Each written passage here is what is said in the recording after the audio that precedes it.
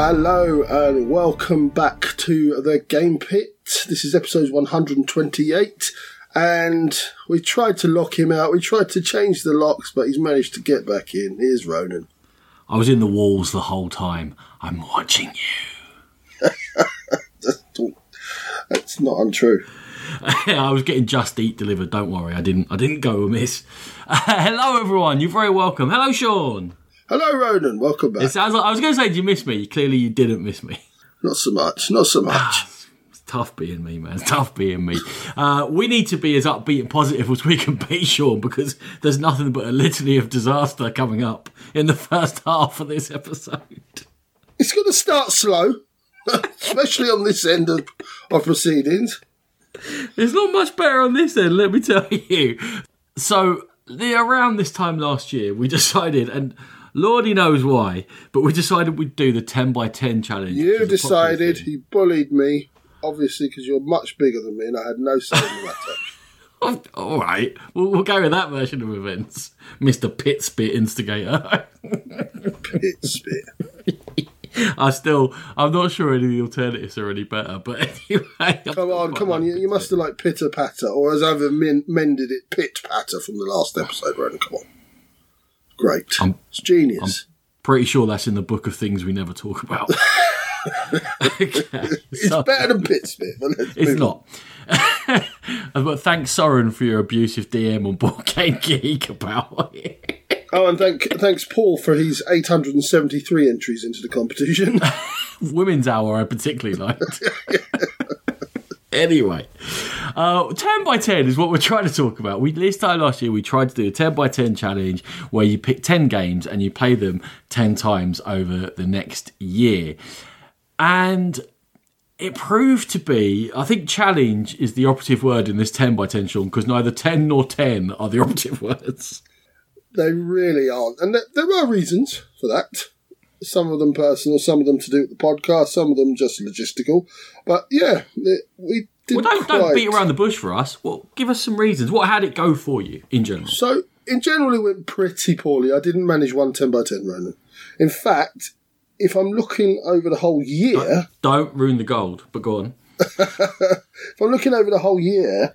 There's only 2 games that I managed to play more than 10 times, or 10 times minimum, and one of them was Top Trumps, Ronan.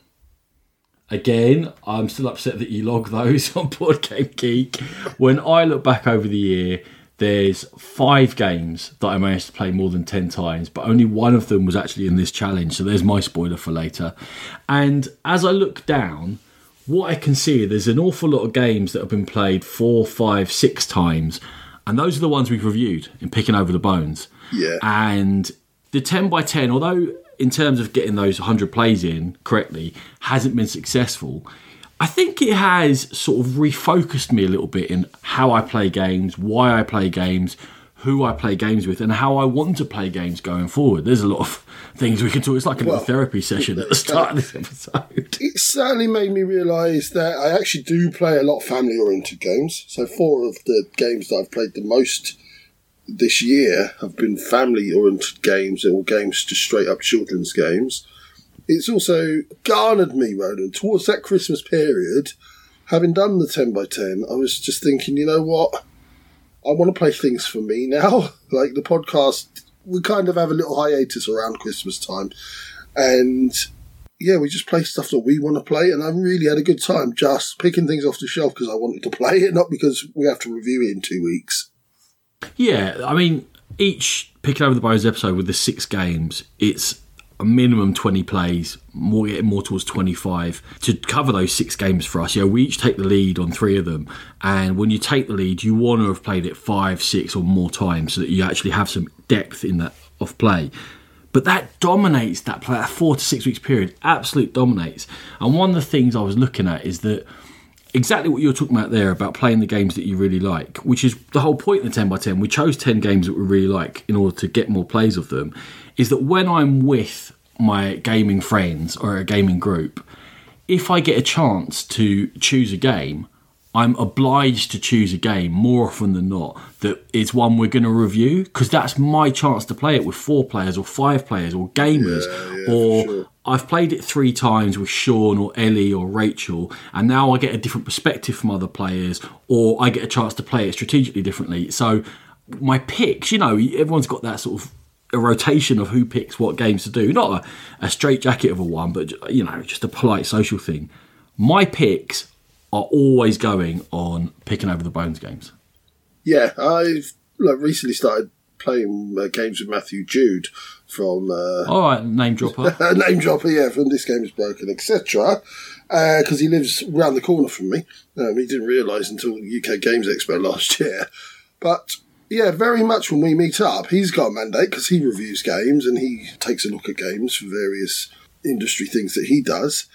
And obviously I've got the podcast, and at the moment I'm trying to thin the collection, and I'm trying to play a load of games that I haven't actually managed to play and I'm not sure if I'm going to like or not, so that I can maybe bring them to the Bring On By at Aircon, for instance. So we've both got a mandate, and I know mine will, once Aircon's done, will change to that. Can we play this for the podcast, please? So... yeah. You're just prepping Matthew, are you? Just saying, by the way, you have no more picks for the rest of the year after March. No, he gets one, we get one, and mine will almost definitely be for picking over the bones. Yeah, that's the way it goes. Another thing within the games I chose a few 2-player games in the idea that Rachel and I obviously live together. We both like games, that's how we met. And the idea that we would sit down and play games, it would be quite easy to get the 2-player games done. Turns out not as much, because even though we both love games, we don't just play 2-player games that often together. And it's something that actually we've been talking about since I was doing the 10x10, and we realised maybe we should make more time for that together time, to just us two to play games, do something that we like. She works hard, she's getting home late in the evening. If I'm on shifts, if I'm on late turn, I'm not home when she gets in. If I'm on an early turn, I'm going to bed an hour after she gets in. So maybe even like in other spheres, not just within gaming, doing something like this has helped me sort of realise how I use my time. Am I just wasting time sometimes? Do I need to make more quality time to spend with people? Yeah, 100%. And it's something you've achieved recently, right? Yeah, well, it's made me appreciate the beauty of gaming, because at the moment with an extra child coming into the house and the expenditure that goes with that, he'll be starting nursery soon. My wife isn't working because she's on maternity leave and not getting a lot of pay, and I'm travelling to and from London quite a lot, so that's costing money. So yeah, I'm thinking like this is the absolute perfect. We've already got the games in. I've decided not to buy so many games because I'm just not getting the ones I've got played. So all of a sudden, the focus is on my collection at the moment and playing games, as I said, that I want to play. And I'm actually really enjoying it. So I'm not actually chomping at the bit to buy the latest release anymore. And it's an uplifting feeling, Ronan. Yeah, I don't think it's any coincidence that you having that feeling. I've stuck myself to getting way fewer games each month, and also I've reduced the size of my collection. And I think actually the 10x10 helped focus those feelings that we've had around it, that we don't play the games we love enough. We need to utilise our plays more, more quality. Just buying in random rubbish to play it 2 or 3 times. You kind of go, oh, why not? It only costs 15 quid, it only costs 20 quid. It's time that's the most important resource there that's getting wasted, as opposed to money. And this isn't new. Lots of people talk about this in board game media. The most important thing I've taken out of this 10x10 is that sort of focus around use the time well, don't just get in any old cruddy games and waste your time playing them. And also what an impact the podcast has on our gaming lives, and in fact our free time and leisure time, and whether we still enjoy doing that and whether we want to. And I do. Yes, 100%. And Ronan, you'll be proud of me. I've actually started to delete those crazy sales that come up on the forums on Board Game Geek when someone said like, "Oh, Board Game Guru's having a sale, Games Lord's having a sale." I'm like, stay away. You don't need this one. You don't need a £20 game that you've never heard of. I still look. I'll admit that I still look. If it's a real bargain, I might well snipe in. Try and look on my shelf to see what the last bargain game I got. Oh, I got those half price games, didn't I? Extra Yes, you did. Fleet. What else did I buy? It was Maiden's Quest, was it? Maiden's Quest. I don't think that was on sale. I think I got that from Board Game Guru when it came out. Oh, did you? We're going to chat about, yeah. I've been enjoying that solo game. Good rulebook, eh? Oh, stinking rulebook. It's a solo game with a few cards in it, and the first 15 pages are explanations of stuff before they tell you how to play the game. Anyway, it gets worse from there. Shall we move on to our actual 10 by 10? We've been rambling around the subject. Yes, so, the games that we pledged to play 10 times last year. That pledge has been well and truly stamped on. You first or me first? What do we... I don't mind going first. Go for it. Get the shame over and done with. So, we're going to start fewest to most. And one of my fewest, there's a tie here,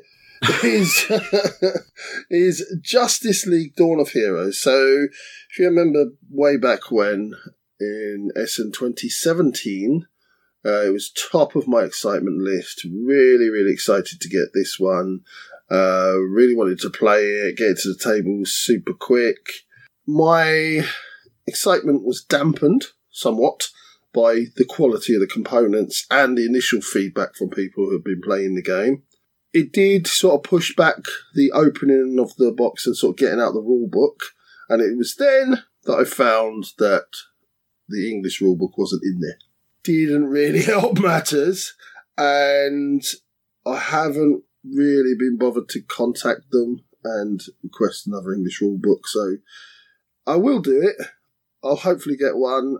You won't.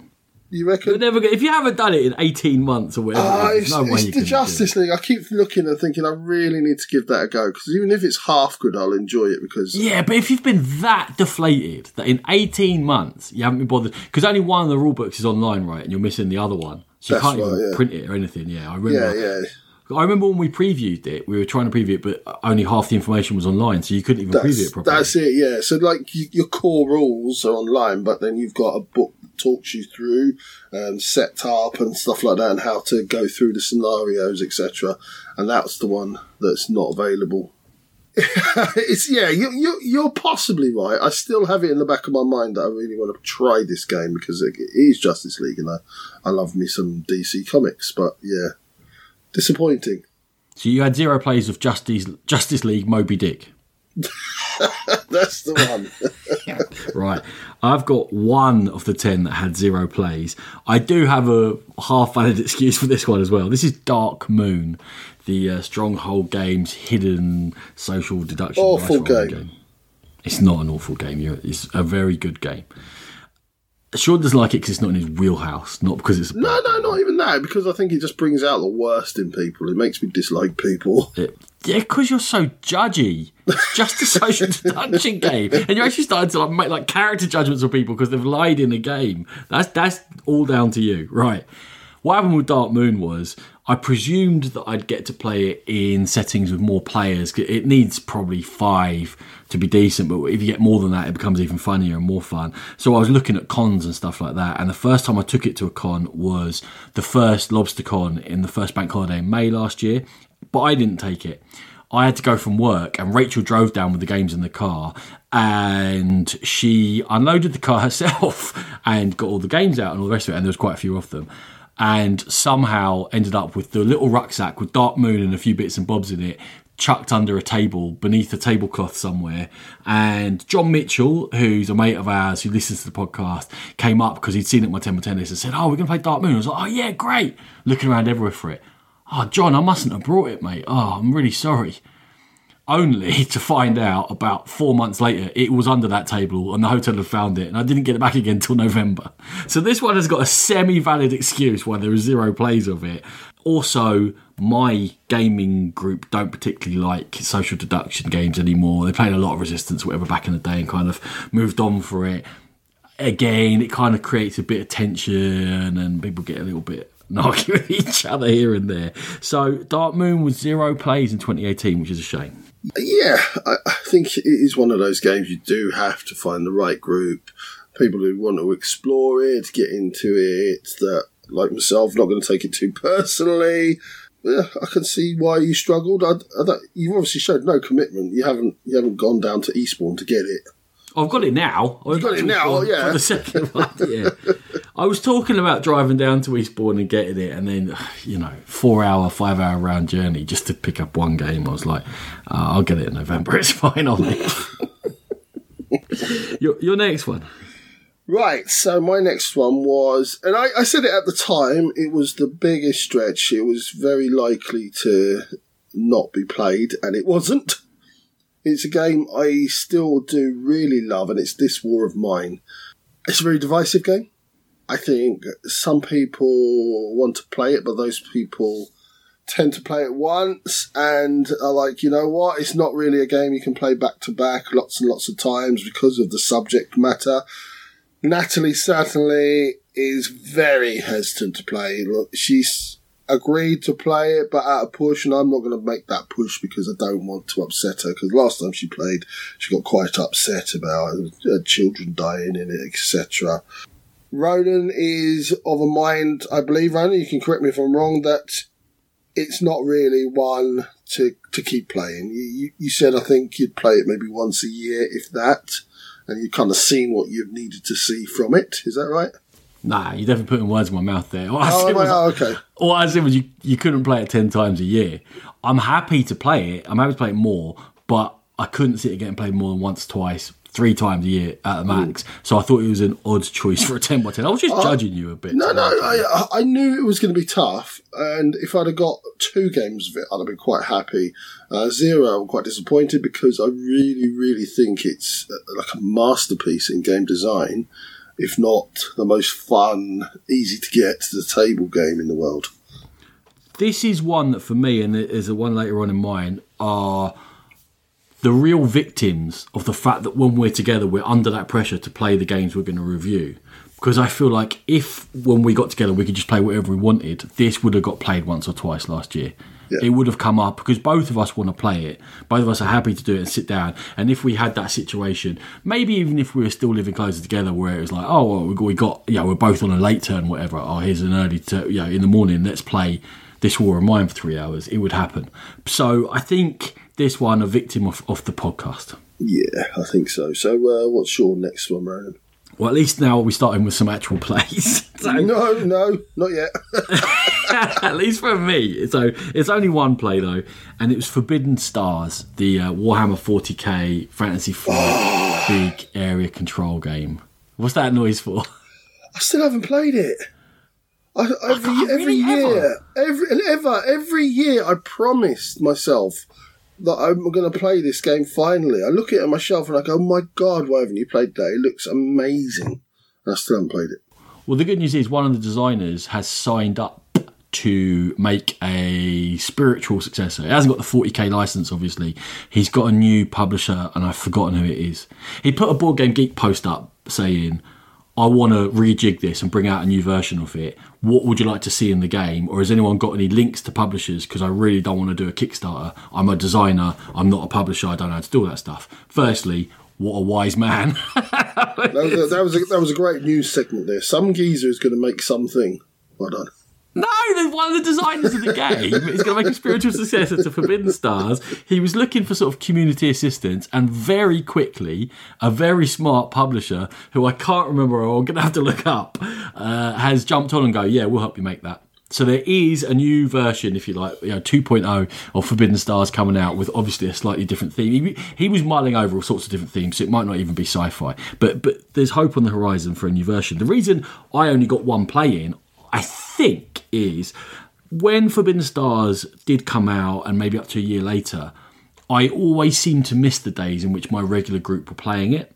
And there's guys that I know, Poirier, Jacob, Full-On, they've probably got half a dozen or more plays in, and I just seem to always miss out on it.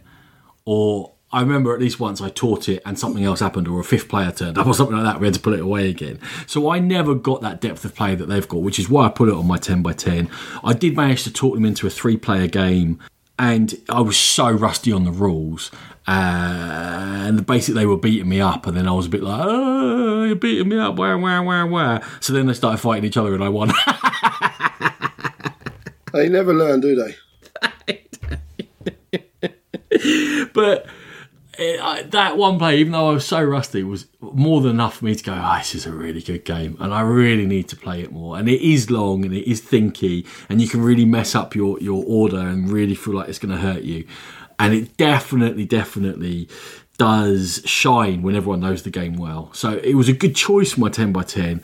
I just, one play. But I'm glad I got that one play, and I'd love to play it more over the coming year, but it's not going in my 10x10 again because it's just not feasible. And that's something I think I learned, is that you have to be more realistic when you're choosing your 10 games for a 10x10, because in itself, even if you picked the 10 most obvious games that you think you're going to get 10 plays in, for us, that would still actually be hard. Never mind choosing these, target dream games like this War of Mine and Forbidden Stars. I've learned nothing. Oh, I can't wait for your 10. I can't wait to laugh at it. Okay, Sean.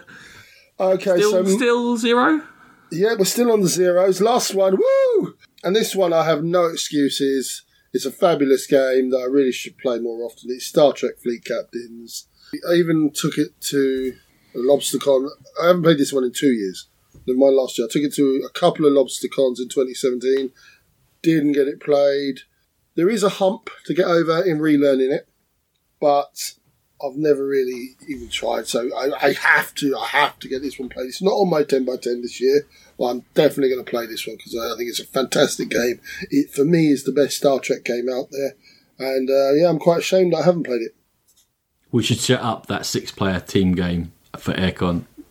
Definitely.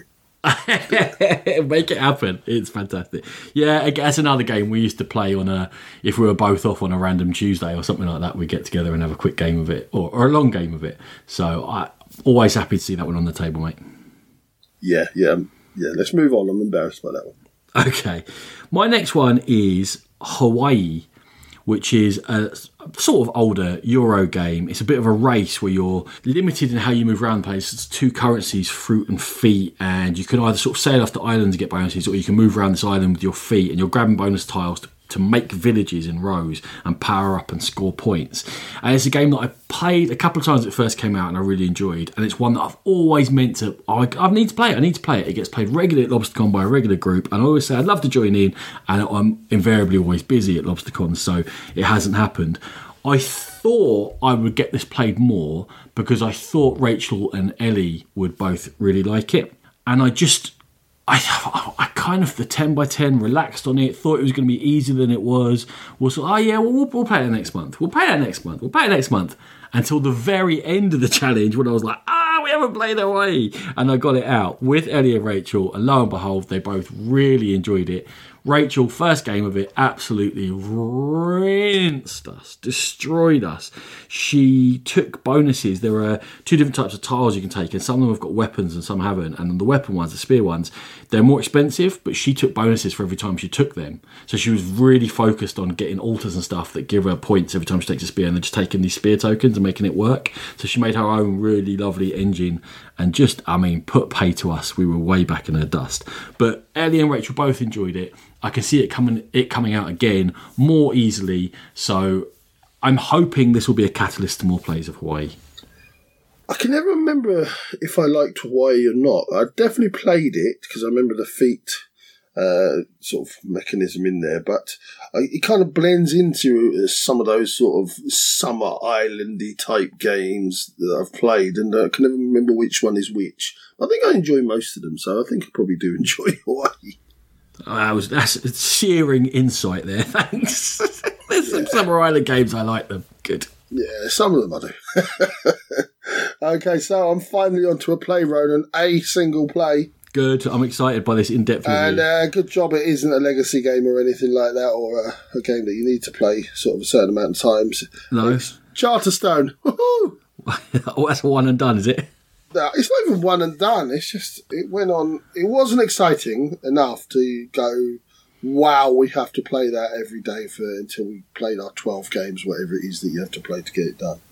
It was okay. It was all right. Quite enjoyed it. I know it's a slow starter, so probably that's not the best judgment of it, because it does start very slow, and then obviously you ramp up your powers and you get more and more access to things, and you build more resources and are able to build better things and more interesting things as you go on. Well, probably quit a little bit too early with that one, but it didn't grab us. It's interesting that it felt like initially there was a lot of hype, then there was a big backlash, and now it does appear to be a bit of a Marmite game, where some groups have really enjoyed it and other groups have been let down by it.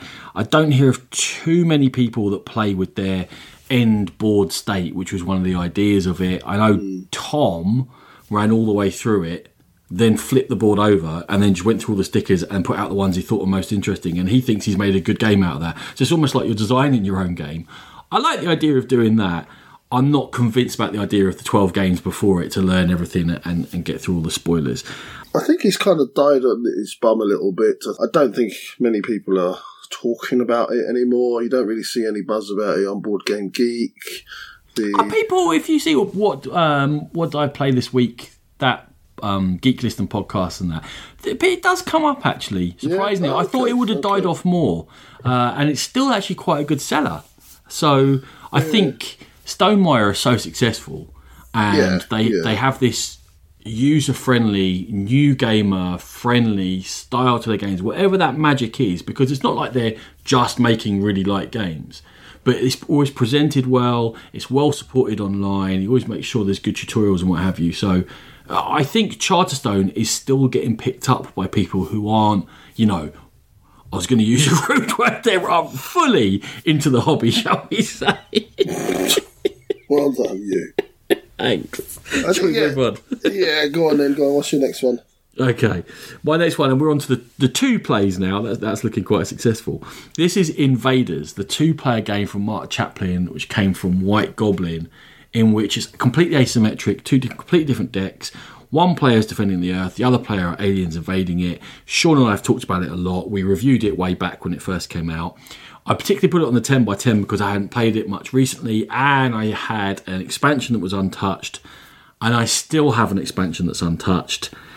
What the couple of plays showed me were that, and it was two different players, were that there's a real hump to get over, and you probably need to play genuinely 4 or 5 times before you're starting to get an idea of what's in each deck, how each side works. You've got 5 special one-off powers each that you can use, when to use them, the fact that your priorities are dictated by what the other player's doing as much as by what you want to do. And you have to learn the rhythm of the game, and each game has a slightly different rhythm. So I really enjoyed my 2 plays, but then I've got plays under my belt and I know the game quite well. So therefore, that was these were both players who had played it once or twice before. And I think they were, because they were relearning it, were a bit more like, what do I do? I've got so many cards here, I can't see the strategy. So I think it was a good game to put on the 10x10. The other players, I think, saw promise in it and thought it was good, but needed to play it more. And we just didn't manage to get all those plays in because it wasn't first on their request list when we got to play again together. For me, Invaders was always a tough one because although I think it's a really good game, it's not really a back-to-back game. It's not a game that I'd like to play week after week after week because it's quite intense. You come away just thinking, oh, God, that was a bit swingy. And, I don't know if I'd like to invest in it that much because it can be very frustrating. It can be very exhilarating and all wrapped into one package. And, it can be a bit overwrought. Overwrought? Yeah. It sounds like you're dissing the game. No, not at all. It's just you get overwrought playing it. Yeah. I get a bit overexcited and it's a proper nail biter because it is very well balanced. And if you're playing with someone of a similar sort of experience, then it's a good game for me. But not one I play all the time. Jolly good. Turns out not me either. Anyway. So this is one that, again, I thought Ronan wouldn't play with me because I didn't think he liked it that much. But it turns out that he would have played it with me, so I missed the trick there. Natalie, not so much. It's not really her type of game. It's WarQuest, I should tell you what it is. WarQuest. Obviously, I was very excited about it in Essen 2017. Picked up the base set, went on the Kickstarter for all the additional stuff, spent a fortune on it, and it's just been sat there. I've played it once this year, or last year rather, and Yeah, I need to play it more. It's the kid, it's the toy factor, it's the child in me wants to build up my own raiding party and go and do things and attack people with my own people. It sings to me, Ronan, but not to everybody. No, not to everybody. This is definitely a group-specific sort of a game where we're going to need to find a couple of other people who are into spending 4 hours, again, maybe having a beer or too much sugar or whatever to just chill yourself out and go with the flow. Actually, as much as I say that, it's not really a nonsense game. It is actually thinky, and you do have to go to the right places to get particular reinforcements to give you what you need in your warband at the time. So you can't just play it as nonsense. You'll get destroyed. You have to follow a pattern and follow those quests and make sure you're choosing a path that makes sense to you. So there's a game in there, but there's also an arc, right? There's an arc. There is a story in there, and there's an arc, and the cards can drive you to a certain degree. You can just bowl into the middle and have a massive fight, but you're not going to get all your points from there. You need to go and do other things around the map as well. Sometimes luring people in by splitting your band up to give you access to an area you need to get to score those quest points and what have you. There's thought to it. I liked it. I'd happily play it again. I think it's finding the right people to play with that are going to really enjoy it. If we could get a semi-regular group together to play, it'd be amazing. I'm just not sure I can see it happening. Fair enough. Ronan, what's your next? Next one is another 2-player game, which I managed to play twice over the course of the year. It's Fields of Arle, the Uwe Rosenberg one, about farming in Arle, which is sort of the area where he grew up in. Another one that I thought I'd get to play with Rachel, and it turns out I did get to play it, memorably on our cruise that we went around the Baltic in June. And we played it twice, obviously, on that cruise, and for some reason it hasn't come out again, which maybe we'll get to. But one of the memorable plays was we were trying to find somewhere with big enough tables to play it on, because the gaming room, it was kind of like gaming room library. There was maybe 8 tables in there, and it was constantly packed. Man, they needed a bigger gaming room on this ship, and also all the other areas, like there wasn't a lot of places with decent sized tables around, put it that way. There was a lot of sort of bar-y areas or places to perch or places to sit next to a piano, but not sort of comfy big open spaces to sit around. I don't know, it's a ship, I guess that's what you find. But what we did find was the conference centre, way down on like floor, I don't know, I suppose you call it floor, I suppose you call it a deck 1 or 2, way down near the bottom anyway, where you don't usually go down to. We found sort of an abandoned room that was open, and we snuck in there and pulled some tables together and some chairs. Perfect, lovely lighting, big table, chairs and all that, only the seas were a bit high and we were quite low down, and quite often there was a boom and a shudder and a boom and the place was shaking around. And we finished the game, and then Rachel went and got seasick. That's not funny. I don't know why I'm laughing. It was a bit funny because she really held on. She was like, I'm going to win this game, and she beat me, and then she went to the toilet to get sick. I'm not giving up. I'm definitely going to win. So we both enjoyed it. We expected to play it more because there was 6 months left of the year, right? And it never came out again, and it never got requested. So I actually made Sean knows, I made the threat, the shot across the bows. I put it in the trade pile, Sean. That didn't go well, did it? That didn't go well for you. That did not go well for you. She was not having that at all. So it's now been mentioned about 18 times in the past week. It's come out of the trade pile. I didn't really mean to trade it. I just thought I'd remind her that it existed. And we're going to be playing it again, she assures me.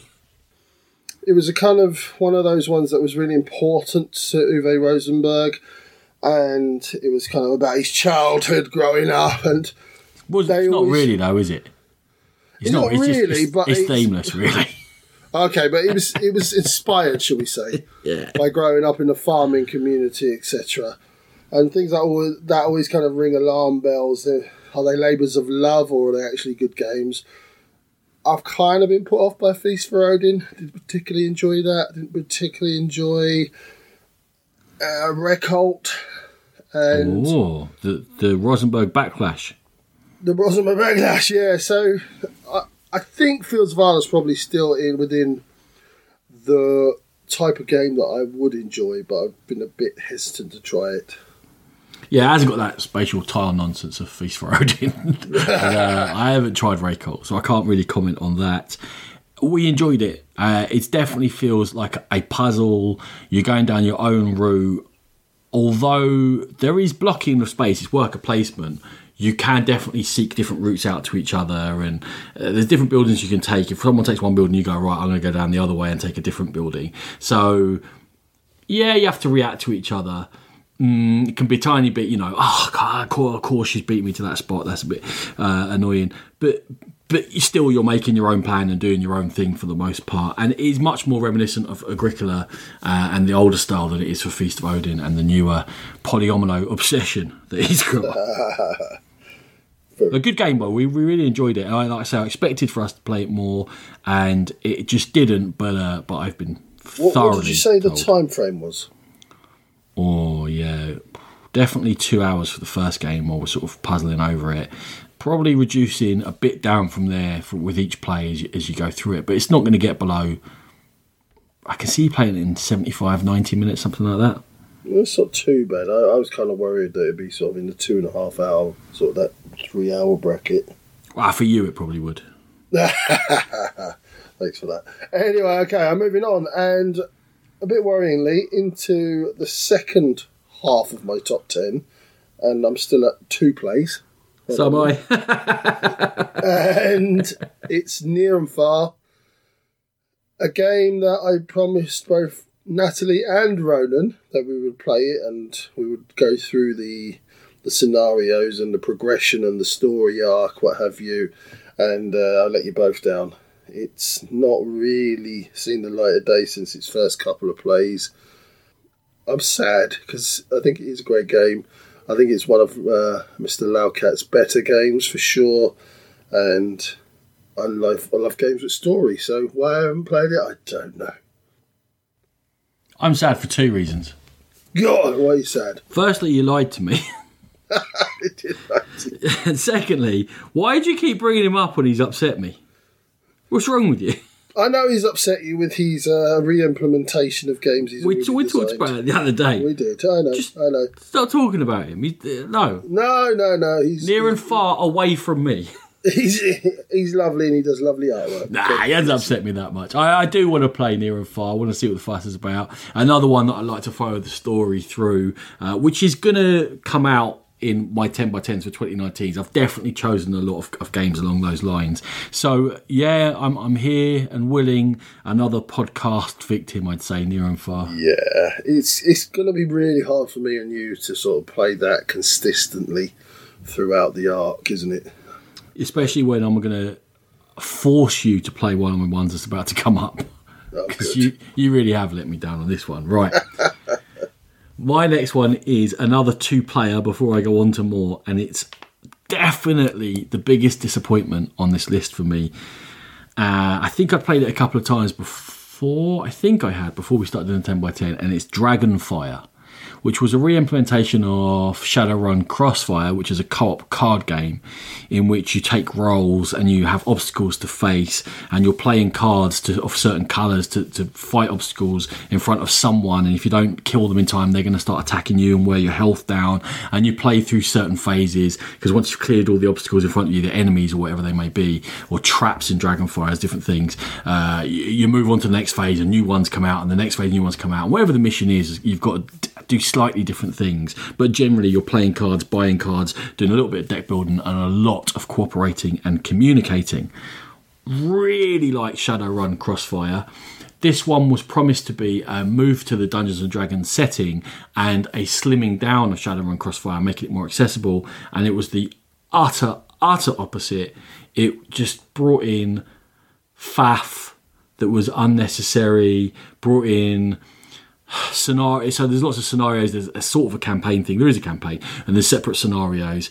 It brought in scenario-specific cards. It brought in class-specific cards. It brought in loads and loads and loads and loads of characters very, very quickly in the expansions, which you had to build the market tech differently depending on what classes you had involved in the game. It brought in locations where you could get split up very early in the game and make it very hard, taking away the cooperation, which was what was the real key to the whole thing in the first place. Also bringing in more randomness, that you could get screwed with a certain location coming out and going, well, what can we do here? Just a disappointment for me. I was really excited for it, and after I played it this couple of times, I always meant to go back to it.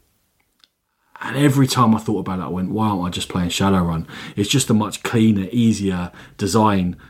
It has everything that's good about this game, and all Dragonfire has added is bad. So there's no reason to ever play it. And I got rid of it. And in fact, it was quite groovy. I got rid of it at the November LobsterCon Dutch auction, and Efka bought it off me. And I bought his one, Wasteland Express, and it ended up being £1 difference. So he got Dragonfire with a load of expansions and £1, and I got Wasteland Express for that. Wasteland Express is a good game. Yeah, you didn't call me out for name dropping there, so that's good. Let's carry on.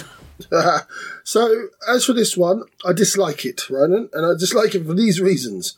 Number one, before you bought it, and as you were buying it, and before you'd played it, you wouldn't shut up about how great it was going to be and how excited you were. I'd get squeeing in the wee hours of the morning. After you played it, you wouldn't shut up about... Well, it seems harsh to blame the game for that, but carry on. Afterwards, you wouldn't shut up about how upset you were and how disappointed you were. I didn't particularly like Shadowrun. Let me just say, you can blame the game for that one. I didn't particularly like Shadowrun Crossfire, and if you're saying this one makes it more faffy and less enjoyable, then It's an definitely an Is it the fact that they brought in these D&D designers who are used to designing people for whom D&D is a lifestyle game? That's my only thought as to why they've done this. Did they expect people to be buying Dragonfire and just playing it again and again and again and again and again and again? Because that's what it seemed designed for. It didn't seem designed for the board game market at all. Yarp. So my next one is a game that I'm actually quite shocked I didn't play so much because I absolutely love it. It's a staple of my board game collection. It's Concordia. It's only got played 3 times in 2018, and it just feels like I have and should have and always should play more than that. Why it didn't get played, I suppose, again, it goes down to sort of podcast reasons, not being able to play the games you specifically want to play. I did get the Great Britain and Ireland map, which is designed for the 2 players, so that was really enjoyable. It condenses it all, makes it all a bit tighter, and we definitely enjoyed that, but for some reason just didn't go back to it. I can only say it's probably not as immediately accessible as some of the other games on my list that I've played more, and it didn't have that cult of the new, because obviously it's an older game that's been around in my collection for a while, so I have been a bit cult of the new in the past as well as all the podcast stuff. So yeah, Concordia 3 times, Ronan. Sean, I've got a confession to make. If you haven't played Concordia this year, I mean, you've got beef. October 2016. Right. Go and give your copy of Concordia to someone who will appreciate it. I can't believe it's that long ago. A poor copy. A poor abused copy. I know, with expansions in it. I am genuinely going a bit red here that I haven't played it in that long. Wow, I just didn't realise at all. I knew when Venus came out at last Essen and people were picking it up and going, oh, it's supposed to be really good. And I'm like, yeah, I just haven't played it that much recently. I did not realise it was October 2016. That is definitely on a litany of shame for me. What I'm going to say, though, I'm going to roll this into my next one, mate, if you don't mind, because I think it's got the same reasons why it hasn't played so much. I also have got 3 plays in of Civilization: A New Dawn, which came out. We got it at the end of 2017. I played it at rate when it first came out, but only 3 times in 2018. I really enjoyed Civilization: A New Dawn. I'm really excited for it, and that's why I put it on this 10 by 10. I was like, oh, I really enjoy it. There's loads to explore. The more you play it, the better you get. I find, anyway, that Euro players are actually more fickle than thematic players. Thematic players will go back to the same game, maybe because there's fewer good thematic games. There's lots of thematic games, but once you find one good dungeon crawler and you think, well, that's the best dungeon crawler I've got, you don't need to play the other 20 dungeon crawlers because I've got my one good dungeon crawler here, or my one good sci-fi game, or whatever it might be, you know. For Euro players, they're constantly looking for a new mechanism and a new experience and a new game and something different. And Civ: A New Dawn is much more a Euro game than it is a thematic game, although the thematic link to the computer game is definitely there. And I think it's hard to get players to play Euros that have been around for a while. I've played that. I've played that 7 or 8 times. I don't, when you do get them to go back to it, they'll enjoy it again. But they tend to be looking for a new challenge. So once my friends had played this 2 or 3 times, they were like, "Oh yeah, have you got a new Euro? Have you got anything new?" When I show them my shelves, I go, "That's my old ones and that's my new ones." They're always looking at new ones. What's new? What's new? So there you go. As you said, I was just thinking while you were building into that, they're always looking for the latest fix, aren't they, Eurogamers? It's always about the sort of sniffing out that one mechanism that's come that nobody's seen before, or that's been implemented in a slightly different way, and it's very exciting. Things like Kalimala sort of came out, and it was, that's a new mechanism. Let's and yet, where's that gone? Exactly. It was flavour of the month for 3 or 4 months, and it's gone again. That's a good game. And I enjoyed it, and also Euro players are much less forgiving of one thing that they see as a flaw. Where is it the action cards you got in that game and people didn't like it? We house ruled it; you could hand in any 2 to do 1 action, just to mix that up a little bit. But whereas thematic players would be like, "Oh yeah, that's not the best," but look at all this good stuff. Euro players tend to be like, "Oh yeah, but look at that little bit of grit in the middle," and it's just that bit's really annoying me. So my next one, Ronan, is kind of like your Hawaii in that I really thought I'd get it played quite easily, and I kind of got blasé about it, and it's Ethnos. Played it 3 times, and it's such an easy sort of setup. There's not a lot of rules overhead, and it's very easy to explain to people, and people just get it immediately. It's set collection and area control, and that's it. I really like the game. I think it's quite an elegant design system. Maybe not the prettiest looking game out there, but yeah, got very complacent about this. Halfway through the year, thought, oh my God, I haven't played that at all. Whacked it out a few times, and then thought, right, I'm on top of that now. I can let it go. And then came to look at the list, and I had let it go and let it go too far. So it's only seen 3 plays, Ronan. Yeah, a victim of how we thought that this challenge would be a lot easier than it actually is. Because it's a good game, it's replayable. Obviously, I hate the top decking aspect. That's a bit, but I hate's too strong a word. I would rather there was always a market of cards available, so you're not just endlessly top decking, and you're not just got an empty market waiting for the first person to crack and play cards. I like Ethnos, happy to play it. It's another one though that it's not got enough of an experience to it that you could base a game night around it. So therefore it's one that's just going to fill in the edges here and there as you need a quick game. And if you're doing this 10 by 10, unless you concentrate and say, right, every time we need a filler, we're playing Ethnos until it's done 10 times, it's not going to happen. This challenge needs more focus than we gave it. Yeah, and I thought as well, because it doesn't take up a lot of table space, so it doesn't take up a lot of bag space, so I thought it would be a sling in a rucksack job and play down the pub or play just around at someone's house, and it just didn't materialise like that. And not in some of the pubs near you, mate. Not in some of those front room rough boys. I love the pubs. You love them. You love them. I do love them. It's the edge of danger every time we go there that I'm like, is this boy coming up to me? Is he going to punch me or is he going to make a joke? 100% it's been a joke. But the option is always there, I think. We walk into one more of those pubs and they say, oh, who ordered security? Right, my next one, and this is your fault. So I'm squarely putting this blame on you for no reason. See. Go on then, reveal. 4 plays of Mythic Battles Pantheon.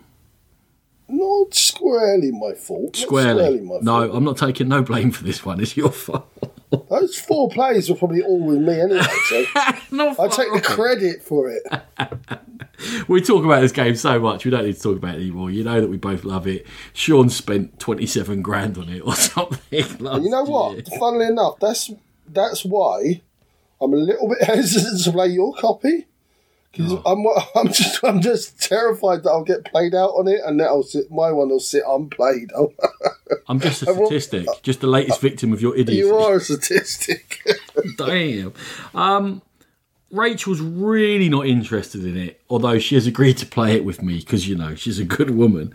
And I think, well, this is rose-tinted glasses, I think anyone who plays it more or less will get converted to it because it does play with genuine decisions and thought to it, and there is the card management system, and there is a I don't know, Euro aspect. There's definitely a tactical strategic aspect to it, which is more Euro than people would think. Put it that way. Even with all the dice rolling, it's not just random dice rolling. There's actually something to it. When you roll those dice, you go, I can see why this is happening, or I can see the likelihood of something happening. It's not just wild, random craziness.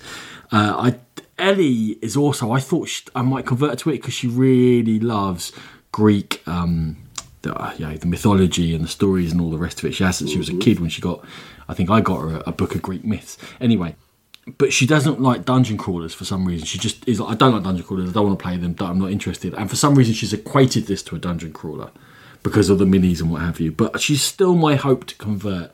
And I know that it's me and her at home this afternoon and Friday afternoon. So it's 2 of the next 3 days I've got to buy myself, and I think I'm going to have to get it out at some point and say, Dad just wants you to play this. Why don't you play it for your poor old father? It's a great game. And yeah, still think back to that game at Aircon last year, myself, you and Sam. Such a good game. Such a good game. So I was only going to bring very few games to Aircon this time. Not very few, but like half a dozen or something. And I think I might have to bring it because we just got to play it. It's so good. It is a good game. It's a very good game. Okay. Next up for me is another game I thought I would get played more. It's Castles of Burgundy. Now I'm cheating slightly because I'm throwing in one player the dice game in here as well because it's pretty much the same thing. And great Feld game. Most people, I think, would say it's his finest. Natalie would probably say Aquasphere, although she really likes Castle of Burgundy.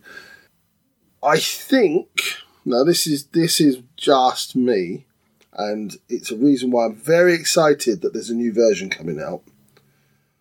I think it just looks so bland, and everything feels so papery and so cheap.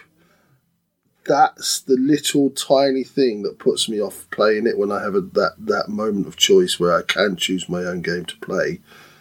And I'm always a little bit, but it just looks dull. I know it's a great game, and I know I really enjoy it when I play it, but it looks dull.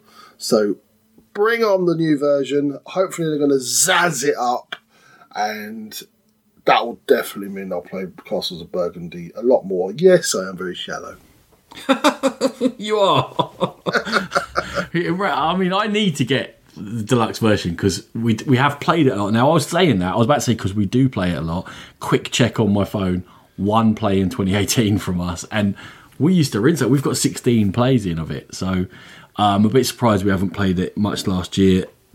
The same old story, isn't it, as we've been saying all the way through this.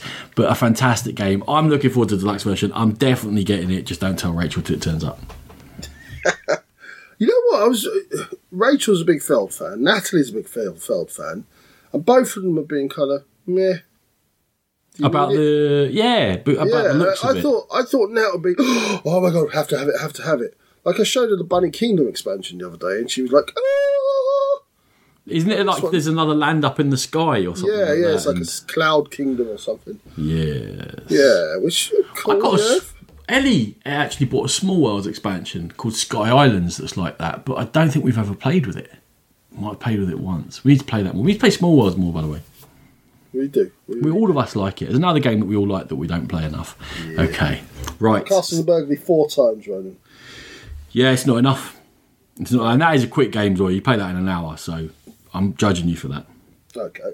Okay, good. Right, so my second most played game is 8 plays, so I almost got there. It did okay, and it was one that I hadn't played at all when we started the challenge. I actually initially put it in my 2019 challenge as well because I thought I've enjoyed these 8 plays so much, but there's loads more to explore of it now that I've really got my head around it. And it's Spirit Island, the co-op game in which you are nature spirits on an island that's being colonised, and the colonists are going to spread out and build and cause damage to the land, and there are very different nature spirits with very different powers that have different effects. You're trying to scare off the invaders and break down their infrastructure and drive them back. And Rachel likes to play as the ocean, for example, sending tidal waves in to suck them to their death, or you can just be sort of in the shadows lurking and scare them all the time, or be lightning that flashes out quickly and blows up what they're trying to build. Lots of different options. The different mix of spirits means that you play in different ways. There's a different mix of cards because throughout the game you do a little bit of deck building and take various options in.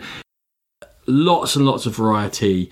There are then scenarios in which you're going against specific invaders who have specific effects on different phases of the game, and they become more effective because with these 8 plays, I've been teaching it so much. And in fact, I got taught it. And Sam, that you talked about in the Mythic Battles game, he played it with me, with another guy, Simon Darrick, who helps run London on Board. I didn't remember it that well, and those guys helped me reintroduce to the rules and correct some things actually that I was a bit hazy on. And then from there, I kind of went, right, that's my impetus to start playing Spirit Island and teaching lots of people, which I have done. People have enjoyed it a lot. I can see it getting back to the table a lot more. It's been absolutely brilliant, but now I'm starting to win all the time on the basic level, so I need to up it and start going against the invaders. And I'm hoping to bring all those people I've taught along with me on this journey through Spirit Island, start introducing the expansion, Branch and Claw, with all the fancy things that does. I actually played with that with Sam and Simon. And Sean is one of the people I taught the game to. I felt like he wasn't 100% convinced going into it, and we deliberately didn't talk about it coming out of it. What were your thoughts? Still not convinced. I found elements definitely interesting. I would like to see more of the factions to see sort of how they all work, and I think that's when I'll sort of make my decision. I wasn't blown away. It didn't make me want to go out and buy it, which is when I really enjoy a game. That's the immediate feeling that I have to crush. Is like buy. No, don't buy. You can't afford it. I didn't want to buy it. I'm happy to play it again, and I want to explore some of the other characters, some of the other spirits on the island. So definitely to be decided upon. Yeah, you chose quite a slow moving one. You were the Earth one, weren't you? Yeah. And I know you wanted to be. I didn't want to be rude and tell you. I quite enjoyed being the Earth one. I quite enjoyed that. It was a fairly simple introduction to the game. Because the Earth was very much about, like, let's just go and defend this, manipulate here, stop them attacking in certain areas, and sort of assist you guys rather than doing, like, loads of damage and killing the invaders. Just assist you in halting them a little bit. And I found that quite easy to play. I found it quite intuitive to play. But now I understand the system, I think it's now time to look at some of those more interesting spirits. And I think if I were you, I would always get the new player to play as the Earth. But there's 4 base spirits.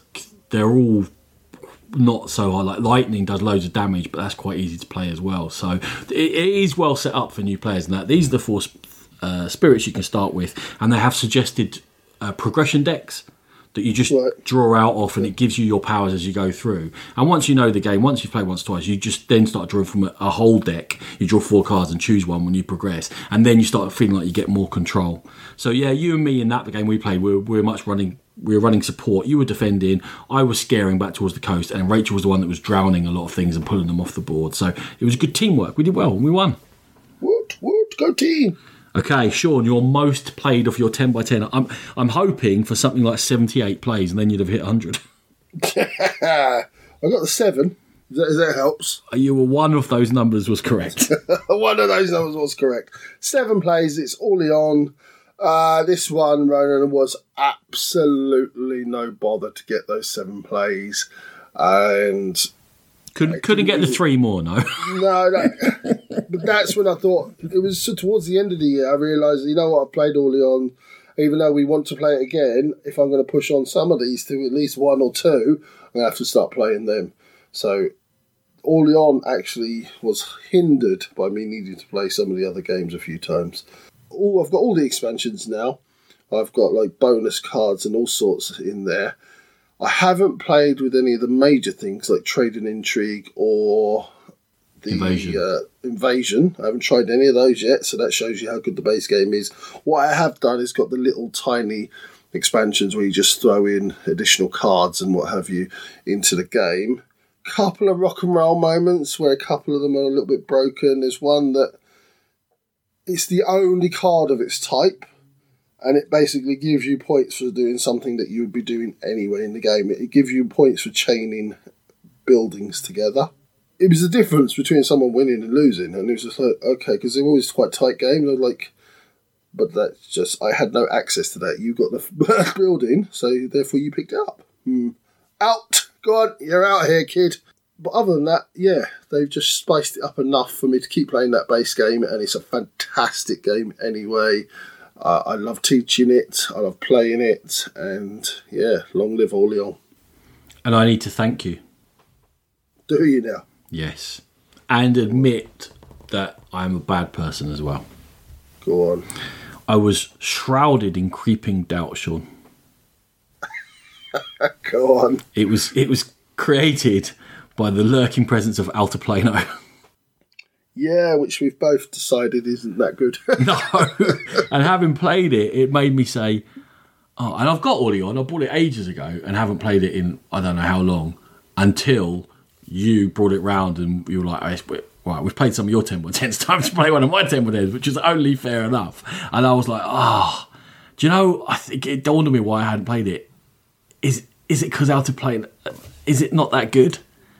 Because Altiplano's not that good? So was it just I've got fond memories of Orleans because I played it by the seaside, taught by a guy I really like, Jeff, with Rachel, we had a lovely time.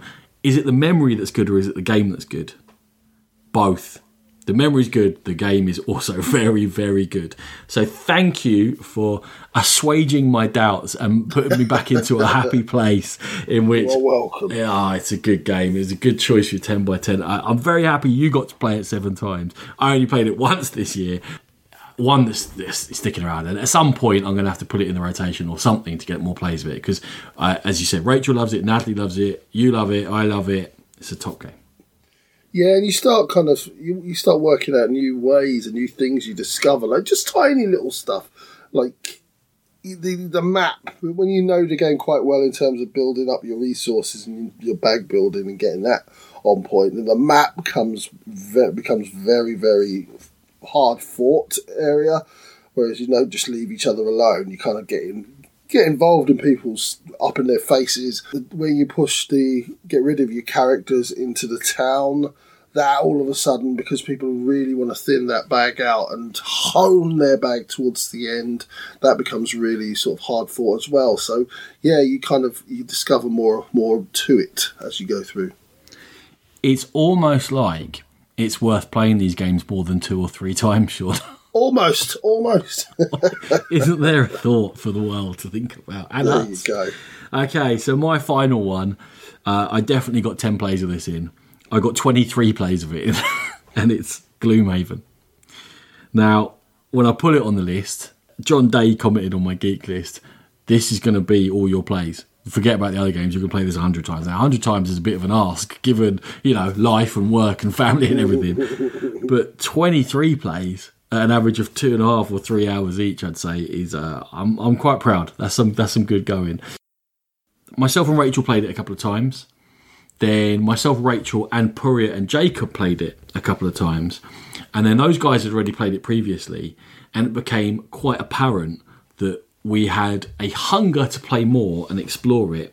But the times that we could do that were during the week, Monday to Friday, whereby they could shuffle things around. Obviously, I'm on shifts, and Rachel wasn't around, so she brutally got dropped from our campaign. And she knew this wasn't like a mean thing. She knew it was happening. I've promised that we will further play the campaign with her at home, which hasn't happened yet. So the 3 of us carried on, and I was playing as Tinkerer, and we had the rat in there, which blows people's brains up, and the thiefy, roguey sort of thing. And the 3 of us played through, and we've got those characters up to levels 8 and 9 and retired them. And now we've started again with new characters. We've played a couple of scenarios with them, and we're following the story. Myself and Jacob are following the story anyway. Probably less so. He's just playing the game. But he's been an absolute superstar. He bought the insert to everything sorted out. He's downloaded 2 or 3 apps. He prints stuff out for us. He checks rules. He basically he's our board game butler. We turn up at his house. We choose a scenario beforehand. He's got the whole scenario set up. He's got everything downloaded, everything ready to go. I am very much in a life of luxury playing Gloomhaven and being looked after. We won't mention that the first big boss fight, he forgot to up the level on the app, and we played it at level 1 when we should have been at level 3 or 4, and it ruined it, and it ruined the whole game, Puria. And it still lingers with me, that horrific memory. But other than that, the game has got flaws. It's sometimes frustrating. It's obviously very, very long.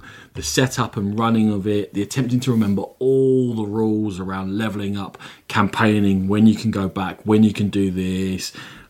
But I've had to give it a 10 out of 10. It's what, like the 6th game or something I've given a 10 out of 10 out of thousands, because 23 plays, we're still eager to play it all the time. I know those 2 other guys get really upset with me because I can't make it this week or next week, and I've got the kids, and it's going to be like 3.5 weeks till we can play again, and I can feel them staring daggers at me like, wow, damn you, come on, play Gloomhaven. And they've been very patient, and I don't think they've played without me yet, but wow, you know, it was a slow burner. We initially mentioned this a while back, or maybe it was in the 10 by 10 episode or something, when you'd played it a couple of times, I'd played it a couple of times, and I wasn't sure. I'm pretty sure now. It's an absolutely amazing gaming experience, and I'm very thankful to Prue and Jacob for putting their time in to allow me to experience so much of it so far. And I say so much. People are going to hear 23 plays and be like, oh, is that all you've played, you newbie? Which is kind of true for this game, but it's just been brilliant. And we're going to carry on playing it, and this will hit 10 plays easily for 2019. I haven't put it on my list for this year, but it will. So yeah, for me, I've made, myself and Natalie have made a conscious decision to put it on a back burner until the little one is a little bit older, going to nursery, etc., so that we can actually dedicate some time to this, because playing it like once a month, once every 2 months, once every 3 months, you're constantly having to get back over that hump of learning it, and it doesn't do the game any justice. So yeah, we've pushed it to the back burner. Maybe towards the end of this year, maybe next year, we're going to have a real crack into Gloomhaven. And it's just something to look forward to. We know it's there. We know we're going to enjoy it because we have enjoyed our handful of games so far. So, yeah, Gloomhaven will get that justice done to it, but just not yet. One of the key phrases that we've got that we sort of very soon established is when there's questions about have we done something exactly right, about money or level, are you 1 XP short of a level, are you 1 gold short of doing something, what we turn around and look at each other and go, it's our game and we're playing it for our fun. So if someone wants 1 XP so they can level up and get access to their new exciting card, have your 1 XP. Because we're here to enjoy it. We're putting so much time into it that the last thing we want to do is be rules lawyering and finicking. Now, we play it correctly, don't get me wrong. We run the AI. We do everything correctly like that. It's the little edge cases where, oh, should we have done that and that would have cost us 2 gold? Or do we have to go back and retcon? That the thing that's got us some enjoyment is we're here to have fun. Like we cheat on the perks.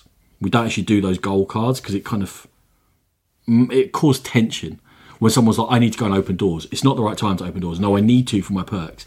So we got rid of them. And we take perks every certain number of adventures so that, because it's just, you're spending so much time doing something, do it the way that you enjoy it. That's my thoughts on it. And 100% about playing it regularly. We still are looking up rules. We're still double checking things. We're still like, how exactly does that work? Or going on Board Game Geek for a clarification of a certain card or a certain combo and stuff like that. So the rules overhead does reduce, but it's one of the things where I'd be like, it is, for us anyway, it's still there and probably will always be there, even with a Games Butler. Brilliant. Okay, so that is our 10 by 10 or our 0 by 10 for most of mine for 2018. We're going to have a short little break and we're going to come back with our choices for next year, and you'll realise that I've learned nothing.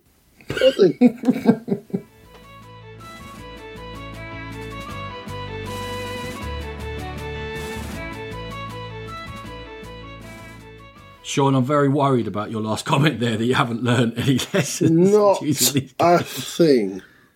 Not a man to set himself up for failure in any way, shape or form. I'm just looking, I'm shaking my head. One of my 10 by 10 epiphanies in 2018 was, if you went back a few years ago, we would talk about what we were looking forward to in gaming when we do our end of year reviews. And all the times I was saying, I want a campaign aspect. We are in the golden age of this. We have available to us these either legacy games or campaign games or something that has some aspect that goes from game to game that I was begging for 5 years ago are now all around me. And am I making the most of them? Now, clearly in Gloomhaven, yes, I'm doing some sort of aspect there, but there are many others which I could be exploiting. And this year's 10 by 10, I didn't deliberately do it, but looking at it, there are 6 or arguably 7 on here with a campaign or lingering aspect to allow me to really dig into what I always hoped for would be in games. And in this era of dreams come true, of them making the Infinity series as an amazing series of movies, Sean, my childhood dreams come true, why am I not enjoying them? So that is part of what's behind my choices. Have you had any thoughts about how you put your 10 together? If kind follows some of the things that I was trying to do last year, there's obviously the ones that I think I'm going to get quite easily, but there's also things that have been lingering around for a long time unplayed, and I want to try and give them the impetus to start playing them. And there's not a lot of those. There's 2 of those, and to be honest, I just put together things that I really want to play, that I enjoy playing, I know I enjoy playing, and I want to get more plays of. So I don't think there's any real sort of outliers in terms of This War Is Mine and War Quest, but there's a couple of ones that will be a little bit more difficult to get to the table for sure. To me, this didn't seem like the best way to manage those, having happened what happened last year, because I'm kind of setting myself up for failure, whereby I'll feel like I haven't done what I set out to do. So those games, I'm trying a different system of getting them played. We'll see how successful that goes. You know, I've got my weird shelf thing now, haven't I, where I've got to go, that needs playing, that needs reviewing, that needs videoing, that's an old game that needs playing again. I've done this weird filing system with my games. So I'm hoping that will help me get those played. And I tried to be realistic here in games that I thought I've got a chance of getting, well, doing better than last year. I'm not going to do 10 by 10, I don't think. Yeah, I've definitely got ones that I know Natalie will go to and choose as her choice as well. So yeah, there's definitely an because the 10 by 10 is challenging. Even if I picked the 10 games that I went, I'm more likely to play these 10 times this year, I wouldn't do it. Yeah. Without some focus and really digging into it. Okay, you good? I'm good, Ronan. Do you want to lead us in with your first one? Yes, I went alphabetical, which I did not. I think you didn't. So I went alphabetical, but I realised that you'd have to actually see it written down for this to be the first in the alphabet. It's Seventh Continent. Now, Seventh Continent for me was a kind of funny victim on release of a media backlash, because I was watching reviews that came out within the first week or two of it being released, and they were saying it gets boring, it gets samey. We played this game for 28 hours over the weekend and got really bored of it by the end. What can you do for 28 hours in a weekend and not get bored? I mean, drugs, drinking and sleeping is about the only thing I can think of. So, not a binge watch sort of a game, in my opinion. I've already got 8 plays of it under the belt. And when I say I play, that's usually I get it out for half an hour, and about an hour and a half later I end up putting it away because it's got a real easy save system. I really enjoy the exploration of it, creating my own narrative, realising that I'm doing something stupid because I've been lost in my little bubble. I'm like, I'll follow these footprints, and I get in the middle of nowhere somewhere, and I'm like, what did I do this for? Oh, I've got no food, I'm going to die. And then having to start again. But starting again is fun. I've got a rake of curses in the content I have already I haven't used. I've got the expansion turning up at some point this year. It is a go-to solo relaxing game for me. I don't often play it with other people. I mean, it's fine to play it with other people. I'm not sure I get that much from playing it with other people. Maybe that's just me. So it's to remind me to take some downtime and just chill out sometimes and just have a little bit of quiet and not racing to do a pit stop, racing to get things reviewed, racing for work, going after the family, picking them up here and there and getting those things done, to just take the odd hour or two to just play these cards out, get lost in this little world, enjoy myself, see what happens, see what's in the box. There's tons of content there to explore. So Seventh Continent is my first choice. Good choice, Ronan. I think I will probably finally sort of break into my copy of Seventh Continent this year. I don't want to put the pressure on that I'll be at 10 by 10, but I'm certainly hoping to break it out and start exploring the game and the boundaries of that game. So yeah, good shout. You explore your boundaries, bad boy. I will. So, my first choice I'm hoping is my Orléans. It's the game that I know already really, really enjoy, and I think it just won't be a chore to play this one at all. It's Viticulture. My only stumbling block is Natalie's a bit, not sure, but she's always happy to play it. I know that, I talked about Matthew Jude earlier on, I know it's one of his favourite games, so I know I'm going to be able to convince him to play it. And most people tend to enjoy Viticulture, and it's very high on people's ratings, so I'm going to bring it to Aircon. I'm going to try and get some plays down there with anyone who'll play with me, and I think it's going to be easy, Ronan, because I really, really enjoy it. I've also got Tuscany, the expansion for it, so lots of stuff to throw at it. I've got some of the small card expansions as well, and yeah, it's not a chore to play this one at all.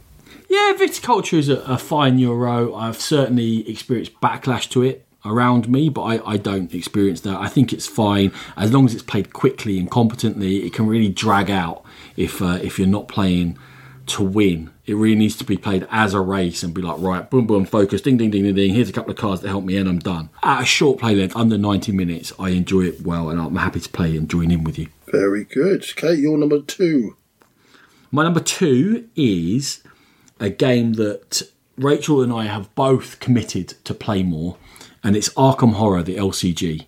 It's another one that we played on the cruise, and we've played prior to that. We played through the starting short scenario campaign, and we've dug into the first cycle. I've got the first 3 cycles, all of them, and the start of the 4th one that's just come out. We have only got as far as midway through the first cycle, so that tells you we've got a lot of content to get through. Even now, and what I've done is I've looked obviously at scenarios later on, so not from playing experience, but even the ones we've played and looking at ones further ahead. The variety in setup, the variety in challenge, what it does with that setting. Obviously, aspects of it have been taken into Arkham Horror 3rd Edition, which we've been discussing previously. We just enjoy it so much. The deck building, the cooperation, the fact you don't know what's going to come up. The scale of it is perfect, that you always feel like it's in a personal challenge. It makes it feel like you are in this setting. These characters are important. It's not just faceless people, and you've got real decisions to make. And the fact that if you do something in one scenario, it can come back and haunt you later on, like we've annoyed a gang, and they're going to come back and annoy us because we broke into a speakeasy or whatever. Very memorably, the Essex County Express scenario where we're on a train, and as you start trying to run through, the train starts getting sucked in carriage by carriage from behind you, so these locations are disappearing and you're trying to run forward, but every time you enter a carriage it may well be something terrible's there, and then there's like hands of steam reaching out to grab hold of you and burn you, and then there's victims that drop and you're like, oh, can you take the time to save them? If you let them go, it's going to damage you get horror. Really innovative in the way it uses the card setting within the bigger setting of the whole Arkham thing. So we've absolutely loved our play so far, and we've both committed to carry on playing it more. We're both eager to crack on with the stories and develop our character decks, and then develop new characters as we go on and play more. So Arkham Horror, the living card game, is my second pick. Yeah, kind of on a bit of a hate fest for Fantasy Flight LCGs. I just find them very faffy, and there's a big hump to get over with them, and I'm not really sure I want to, but I've heard enough from you about this game. Obviously, the subject... I've heard enough from you. I've heard enough from you, that's it. I've heard enough from your good self about this being a great game, and obviously the setting itself is something that I'm familiar with and enjoy, so I think I do own it. I think I'll be giving this one a go and finally sort of diving back into the LCG setting, but it could be the death knell. If this one doesn't sit right for me after a few plays, I could be me done with LCGs. As I sit here looking at thousands upon thousands of cards of LCGs, I'm just weeping. I'll never get them all played. I've pledged to reteach you this one, which I'm more than happy to do, and it's definitely less faffy than Netrunner's got a lot going on, or I know Game of Thrones living card game we played a bit, and there's a lot of decisions and stuff going on there that's quite meta. This is much more slimline than those. Cool. Right, so my next one I think is another shoe-in. It's a game that I've already played in 2019. It's a game that myself and Natalie both adore. It's Raiders of the North Sea. Really interesting mechanism in sort of you place a worker and you have to take a worker up to do your 2 actions. It's exploring. It's quite combative in that you get into places before each other. You're not fighting with each other, but you're certainly denying people things. Always loads to explore in the base game itself, but I've also got the 2 expansions and the big box that holds everything. I adore this game. I adore the series, and this very much the jewel in the crown of that series. And yeah, I can't see it not being played at least 5 to 8 times and hopefully 10. Yeah, you've, again, another one you've promised to teach me several times. So I've never taken the plunge and bought it. It was up for trade in UK Mass Trade this month, and I didn't actually go for it because I'm trying not to get games that you've got like Gizmos. I'm trying not to get, because we're hopefully going to play it together. Another thing that we need to play more games that are not just for review together. Swap games over, the thing we've been talking about. So I'm holding on. I'm in anticipation. I've heard lots of good things. You need to bring it down for me to play.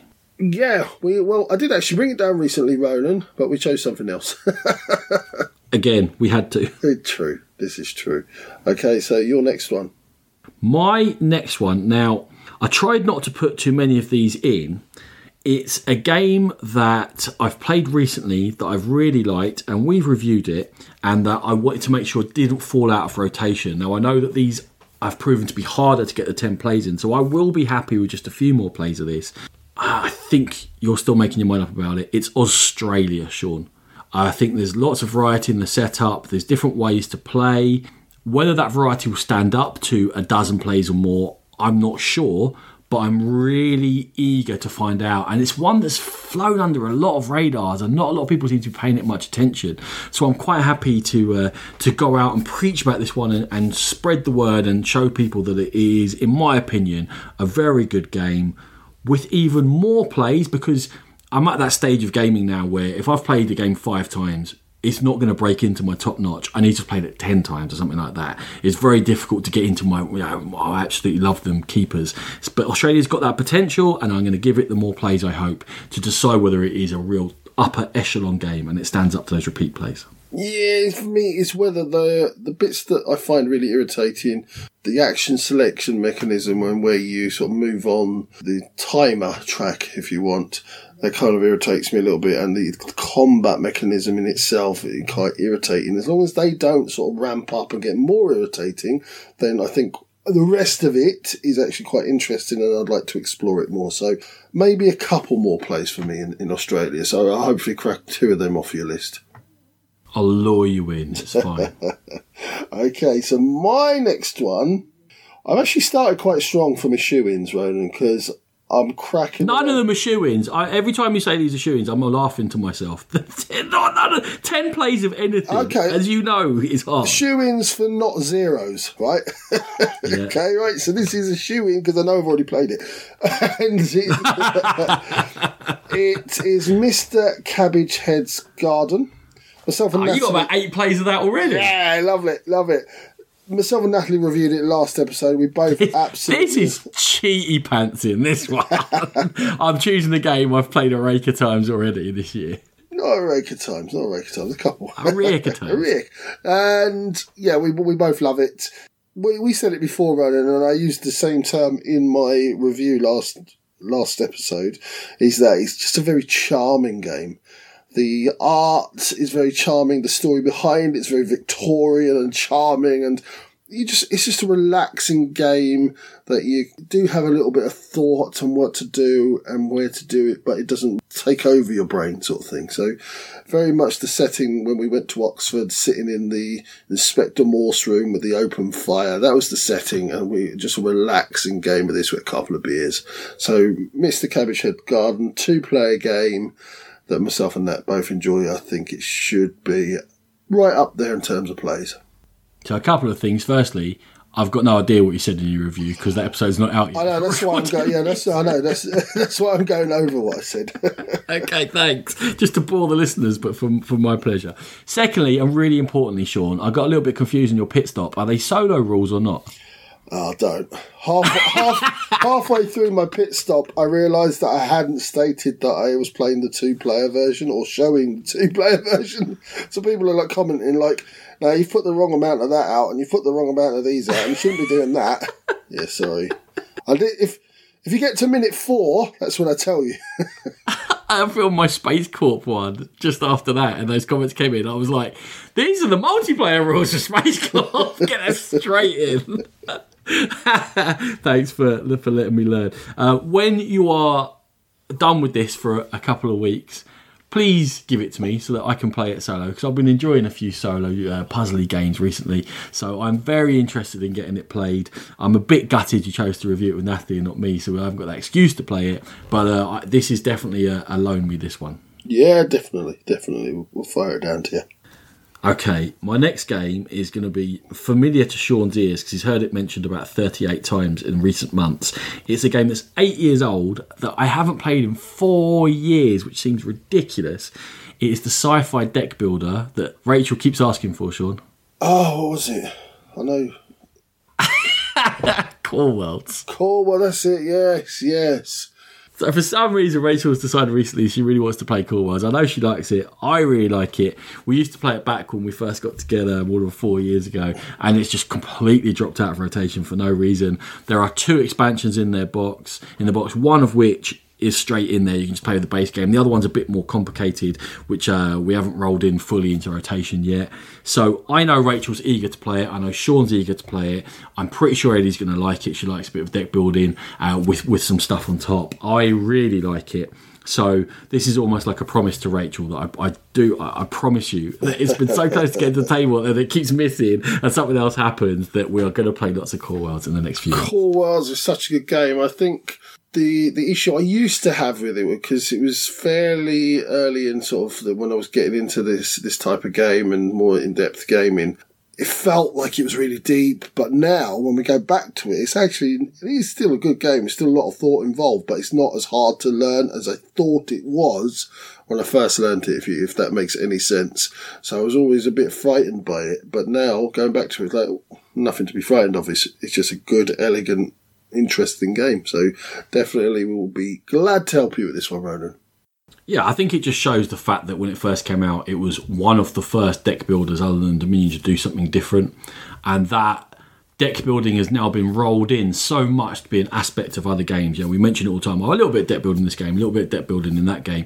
That there's now idea of using this novel mechanism as it was back in the day for us, with more on top, is no longer frightening. It's just sort of standard, and it almost feels before its time in that way, in the way it was designed. And I wonder if it did get a reprint, whether it would get more of an audience now, because it would feel more mainstream rather than as a heavy sci-fi deck builder. It would be more of a medium weight sci-fi deck builder.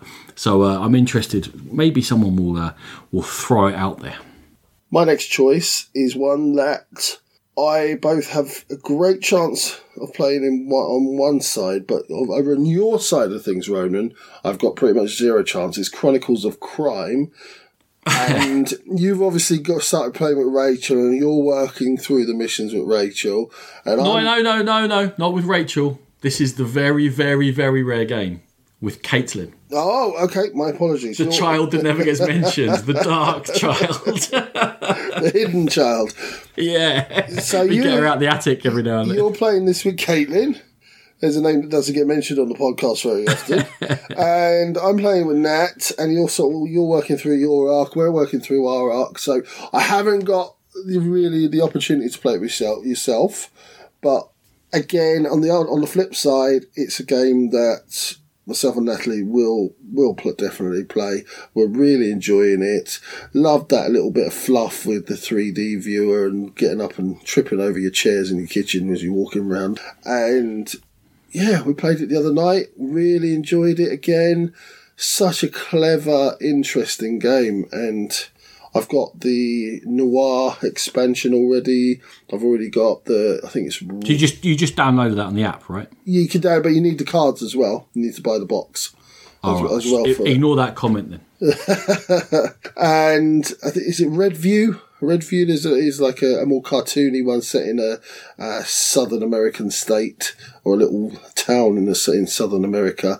So yeah, already got the cards for that, although I haven't released the app for that. I think, again, I'm quietly confident that I'll get a few plays of this in.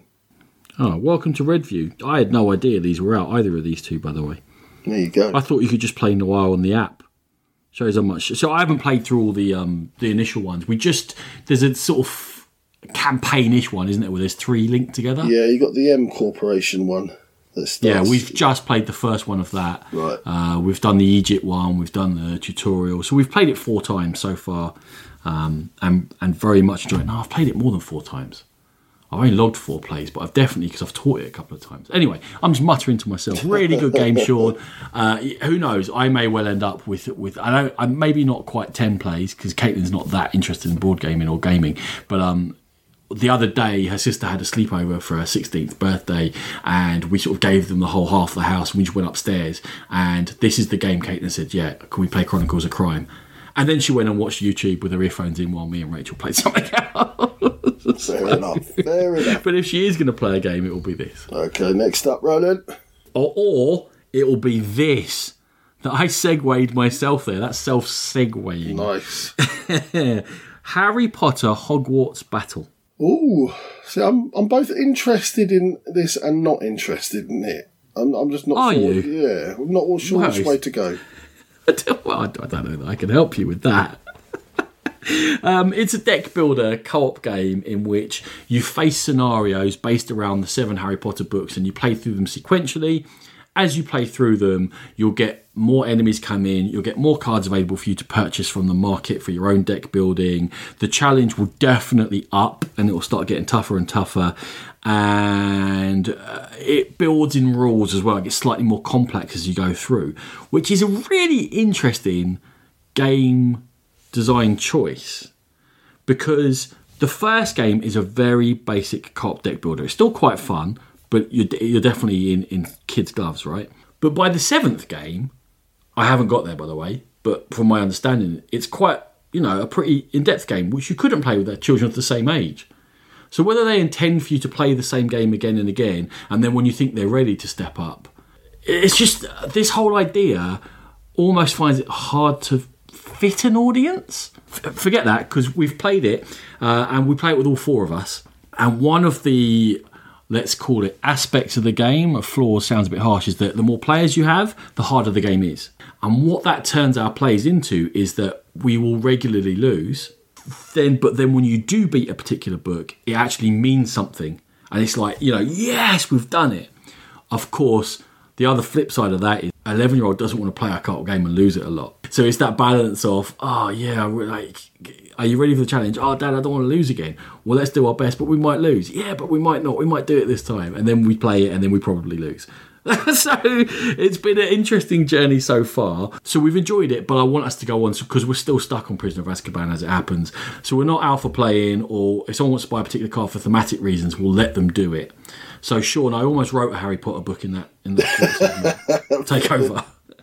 Yeah, I'm always kind of put off by those sort of film tie-ins that actually have photos and pictures of the film itself. I don't know why. It's just personal taste. Oh, yeah, I agree. And when it first came out, I thought, that's just a mass market game. It's not really for the hobby gamers. Quite snobbish of me, yes, I know. And then you picked it up and started playing it. And I think if the price point was a little bit cheaper, I think it goes for about 50 quid, £50 or there or so. I think I may have picked it up by now, but I'm not interested enough to pay that sort of money, let's put it that way. Yeah, I don't think I paid that much for it, because it's quite widespread now. I think when it was first coming out, it wasn't easily available over here, but you'll find it in lots of shops now.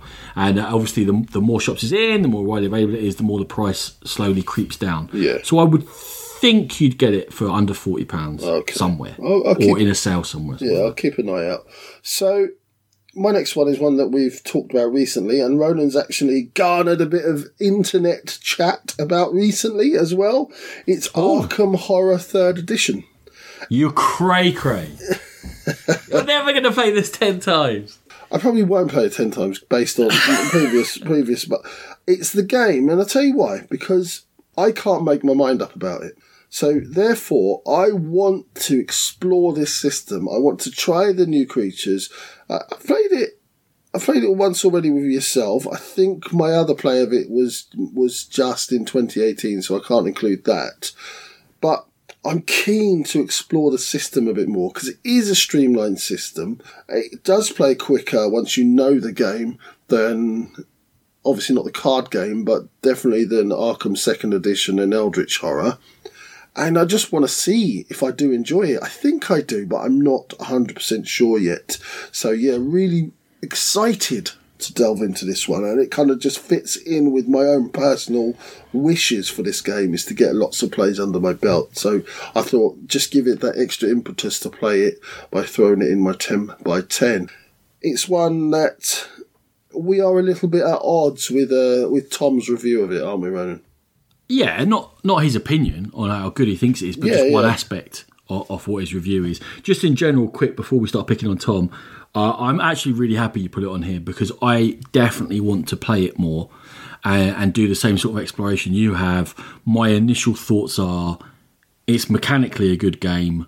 As an Arkham game, it feels like a misstep because it's a tight, thinky, efficiency, proper co-op game. By proper, I mean a mechanically co-op game where you must deal with certain things at certain times or it's going to spiral out of control, which doesn't give you the freedom to go off rails and make crazy decisions and follow story aspects and explore the theme, which is, I don't think, what people are looking for out of an Arkham game. It's certainly not going to be a hit with those hardcore Arkham fans that even refuse to play Eldritch Horror because they are Arkham and they've got all the expansions and they know all the rules and all the intricacies and they've played it 100 times, and those people are just not going to enjoy this game at all because it takes a lot of that faff away and it does make it a puzzle almost. Yeah. So the thing you're talking about with Tom is that he said he felt like the game played him and he was watching the game a lot rather than actually making decisions. I put up on Twitter saying it seems odd that he'd say that about that, but he loves Mansions of Madness, where I very much feel, as much as I enjoyed Mansions of Madness, I'm watching the game a lot, or I'm watching the experience a lot. I make a couple of decisions, to some degree or other. I mean, I'm making decisions. How important they are, I don't. That's a matter for debate. Paul Grogan definitely thinks they're not important at all, as we found out. 99%. Yeah, that's a valid opinion, man. I definitely get where he's coming from. I might not go that far, but anyway, how Tom doesn't think that about Mansions of Madness, but he does about Arkham, was just interesting to me. So I just sort of put it out there saying, what do people think?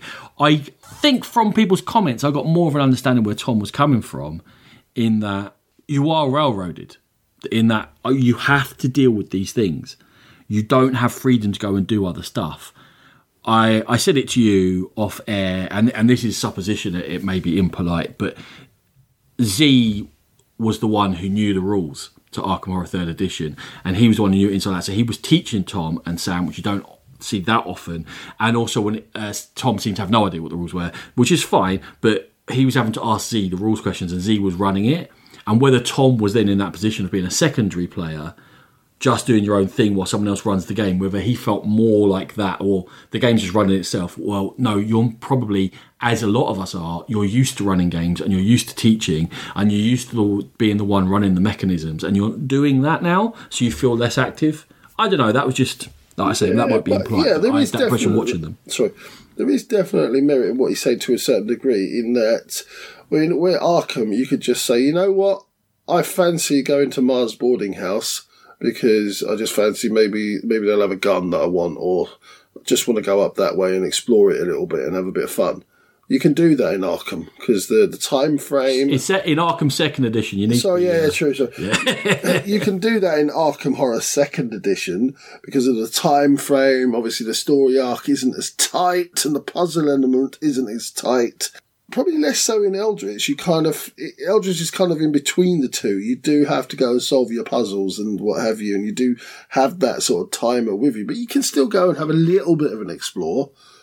In this one, it's not. You know where your hotspots are, and if you don't deal with the hotspots, they become absolute just game killers. So you've got to go and deal with them, and you've got to go and deal with the next one that comes up, and very few opportunity for you just to go off on a tangent. So yeah, I kind of get that, but I still don't see that the gameplay's you. Is definitely some very interesting decisions in terms of the co-op play needed. What's a hotspot not? Go on, I've forgotten. Hot. Oh, man. I can't believe. All right, at the back. Anyway. My next choice, Sean. Go on. It's not out. I don't know how you play it. And I've got no idea if I'm going to like it. It's a good start. I can almost guarantee you I'm going to have 10 plays of it. Oh, I know what you're going to say. God, yeah. I'd probably have 10 plays of it myself because we are. I'm not as excited as you are, but I'm very excited by it. Go on, tell them what it is. It's Journeys in Middle-earth. Woot, woot. Coming from Fantasy Flight Games. Sean dropped the bomb on me a couple of episodes ago when I had no idea it existed. It had just been announced. And obviously now I've gleaned some things about the game. I don't think it's exactly a Descent sort of a thing, Sean. No, it's not exactly. No, not. No, there's a world map. Yeah. And there's story going on the world map.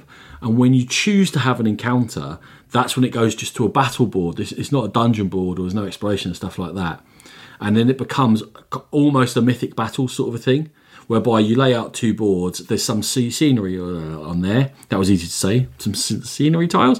And you then play a tactical miniatures fight, not exploring or encounters or anything like that. And when the fight resolves, that's going to have an impact back on the world map as to what happens on there. And you're playing in some way cooperatively to prevent, obviously, the forces of darkness from taking over the world. And you might have to go to a castle in Angmar, or you might have to go down around Isengard and deal with some business, wherever it might be. So not what we initial first blush thought it was going to be. Obviously, it's going to hinge a lot on how good those tactical battles are. Are they really interesting? With the app running the AI, that's going to make those battles a lot easier to play than it is trying to get the 2 players together for Mythic Battles Pantheons, which I just keep talking about and I'll stop. So I'm gonna get it. I'm gonna get lots of stuff for it. I said initially, what did I say about getting all the expansions? That you were definitely going to get all the expansions. And what was the first thing they announced as an accessory for it? A big neoprene playmat. For 40 quid, to which I said, well, I'm not getting that one, but I'll get all the other ones. You'll get just that. A mat to put. It's a mat to put your tiles on. You'll get it. It's got no function. Don't matter. No function to it. It's Middle-earth. It'll be pretty, and once you see it, your eyes will light up, and before you know it, it will be in your hands, and you'll be walking down the street going, what happened? There's one thing that this house is not short of, and that is maps of Middle-earth, my friend. I'm tripping over them. Yeah, Journeys in Middle-earth. Yeah, exciting. Yeah, it's going to happen. So my next one is a game I owned, I got rid of, because I'm not going to say I got bullied, but a lot of people who I trust said it was a poor game, so I kind of just took that opinion as gospel, and it's Champions of Midgard. And I've always regretted getting rid of it because I quite enjoyed my games. But people say, no, it's bad because of this and it's bad because of that. And it's just, it's not this game, it's not that game. And you've got better. So I kind of, you're right, yeah. And all these years I've thought, you know what, I missed that game. I quite liked it. And I thought, you know what? Boo sucks, I'm going to go and get it. So I put it down on my Christmas wish list. I think it was my mum that got it for me with the 2 expansions that are out so far for it.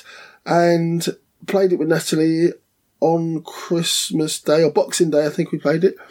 Thoroughly enjoyed it. And that was like, I never understood why you got rid of it because I really like it. So I've already got my playing partner. We both really enjoyed it. It's down towards the bottom end of whether I get 10 plays or even 5 plays of it, but certainly we'll get a few, and that's Champions of Midgard. You have chosen poorly. Yeah, get out. It was you were one of the naysayers. Get out. Go on. I wasn't the biggest naysayer. You weren't the biggest naysayer. There was a lot of people poo-pooing it. It's okay. It's not any better than okay. So get out. Look, I'll tell you what I'll do. That expansion that the Dice Tower crew are always raving on about, that changes it up and makes it amazing, whatever. I'll give it a run through with that. Yeah, one. Valhalla. There's the Dark Mountains and Valhalla. I think Valhalla is the one that they say they wouldn't play without. Okay, well, I'll play it with, and I'll give it another rumble. Okay, fair enough. Jolly good. So my next one is a game that I have played and enjoyed very much in the past, and now I think I've got a ideal way to play it, and I'm very good at teaching it. That was a bit big-headed. I know the rules better than when I first read the rule book, sorry. It's Robinson Crusoe. Oh, good game. Good game. Just such a good game. And I think that 95% of people who've ever played this game have only ever played the first scenario. There were 6 scenarios in the base box. There was 2 more that you could print out that were easy enough. King Kong one, and one that was about the Beagle that actually sort of developed into that campaign expansion, The Voyage of the Beagle. Mm-hmm. And there's more coming. The Lost City of Z is coming, or Z is coming this year. So the time just seems right. I haven't played it enough recently. I've got 14 total plays under my belt. It needs more. Knowing that this was coming up, I dragged it out the other night, played a 3-hander solo on that first playthrough. I'm competent enough now at that first one that I will win it more than I will lose it, which I think, that's cool. So definitely ready to explore further on. I've played the Cursed Island, which is the second scenario before, where you've got to put out crosses and fog comes in and makes things difficult. It's really hard. I haven't won that. I've played Jenny on the Rocks, where you're trying to rescue someone. Also hard. I haven't won that. I've only played it once. So now I intend to explore through those scenarios, dig into Voyage of the Beagle more, looking forward to the Lost City expansion this year, and just really cement back in one of my favourites that, even though I've played it that many times, deserves more plays. So, the game I played the other day, I had so much fun playing it. It was really good. So, Robinson Crusoe. Yeah, Robinson Crusoe is one that played with you, Ronan. Absolutely adored it. Bought it, had all of the King Kong and the Beagle and all those sort of mini expansions, and Voyage of the Beagle I had, and didn't play it for 6 months. Tried to relearn it. It was an absolute pain in the bum. I played it, obviously frustrated by trying to relearn it, didn't enjoy it as much. Left it 6 months, learned it again, same thing, traded it away, went and played it at yours, loved it again. So basically, I don't need to own that copy because I don't play it often enough, but what I can do is go to you, because you own it, and you will run the game and teach me the game again and refresh my memory, and I'll only ever really play it with you or somebody who's really familiar with the game, so I don't need to have it, is what I'm getting at, but it's a fantastic game.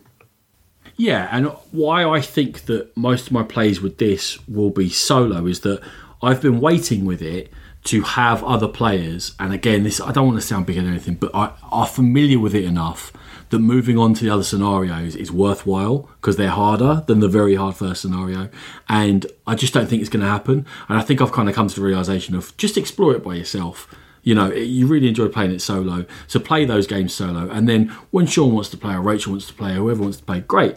We'll go back to the first one, and you won't have played it in ages, and you'll enjoy it. And every game's different because of all the events and everything. So it's not, you're never going to get bored of playing that first scenario. But the exploration of further in, I'm probably going to have to do solo, and I'm happy to do that.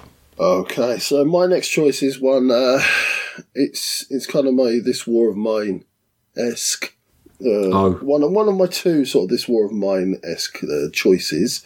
And it's solely because I've had this game so long. It was one of the first games I ever bought, and I've never played it because I was terrified by learning it and the deep rule set, and it's Mage Knight. I know I'm not going to get 10 plays, but I want the excuse to try to play it a few times. I want the excuse to learn it and play that introductory scenario, and then try and push on from there, and maybe learn it with Natalie, who'll be learning it with me, so she will be on the journey together. It's an undertaking. There's a reason I haven't played it. For all these years, it's been sitting in my collection, but I really want to play it because I've heard it's very good. This is a big ask. I know. There's a couple of them that are big asks. But. Okay, so the good news for you is if you ever get to play with Puria, he just bought the essential big box edition or whatever it is, and he's desperate to play it. So, but the reason why that's not getting played is because we play Gloomhaven when we're playing a long fantasy game. Yeah. If ever we take a break from Gloomhaven or what have you, I'm pretty sure that he's going to make me play it because I have some familiarity with the system. I've played Mage Knight a handful of times. I actually found I was constantly battling not so much the rules, but the theme as well, whereby ruins or monasteries or a village or whatever, knowing exactly what was what and what I was likely to find there, never really stuck in my head. I've always sort of been Mage Knight adjacent. I've now got Star Trek Frontiers, which I've tickled with a bit. And of that weird game filing system I was talking about, it's in the to be reviewed pile for older games, but it's probably about a year away looking at this pile. So in about a year's time, I'll be playing something similar to Major Knight, but based around Star Trek, which I know I enjoy more with the theme.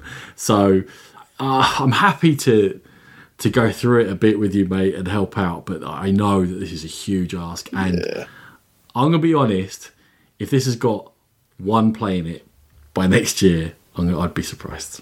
Okay, there's my new revised target. Yeah. And even then, you'd have to play it again within a couple of weeks. And then again within a couple of weeks is one of those to get it really sticking. Cool, right, let's crack on. What's your next one? My next one is Scythe, which is a much discussed game, still all over the place, not least of all on a sporadically board.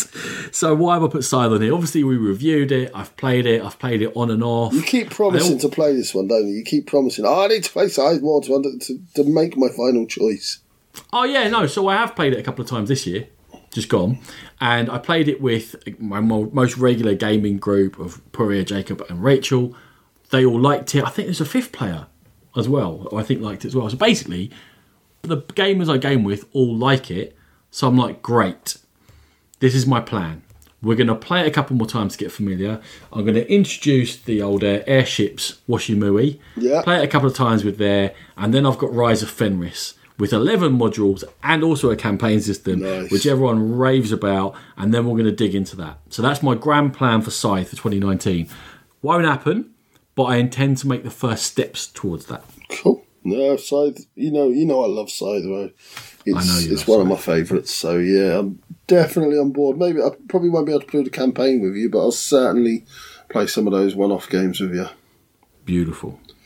Right, so my next one is it's a brand new game for me in terms of I got it around about the Christmas mark, December mark, and it's Coimbra. I've only played it once, that was in 2018, but that one play did sort of open our eyes and think, yeah, it's a really interesting game. Zero theme, but a fairly medium to light dice manipulation and power manipulation game that kind of tickled my economic sort of wants and needs in games, and it also has that you have to work things out right at the last minute and the seat of your pants, and I quite like that aspect to it as well.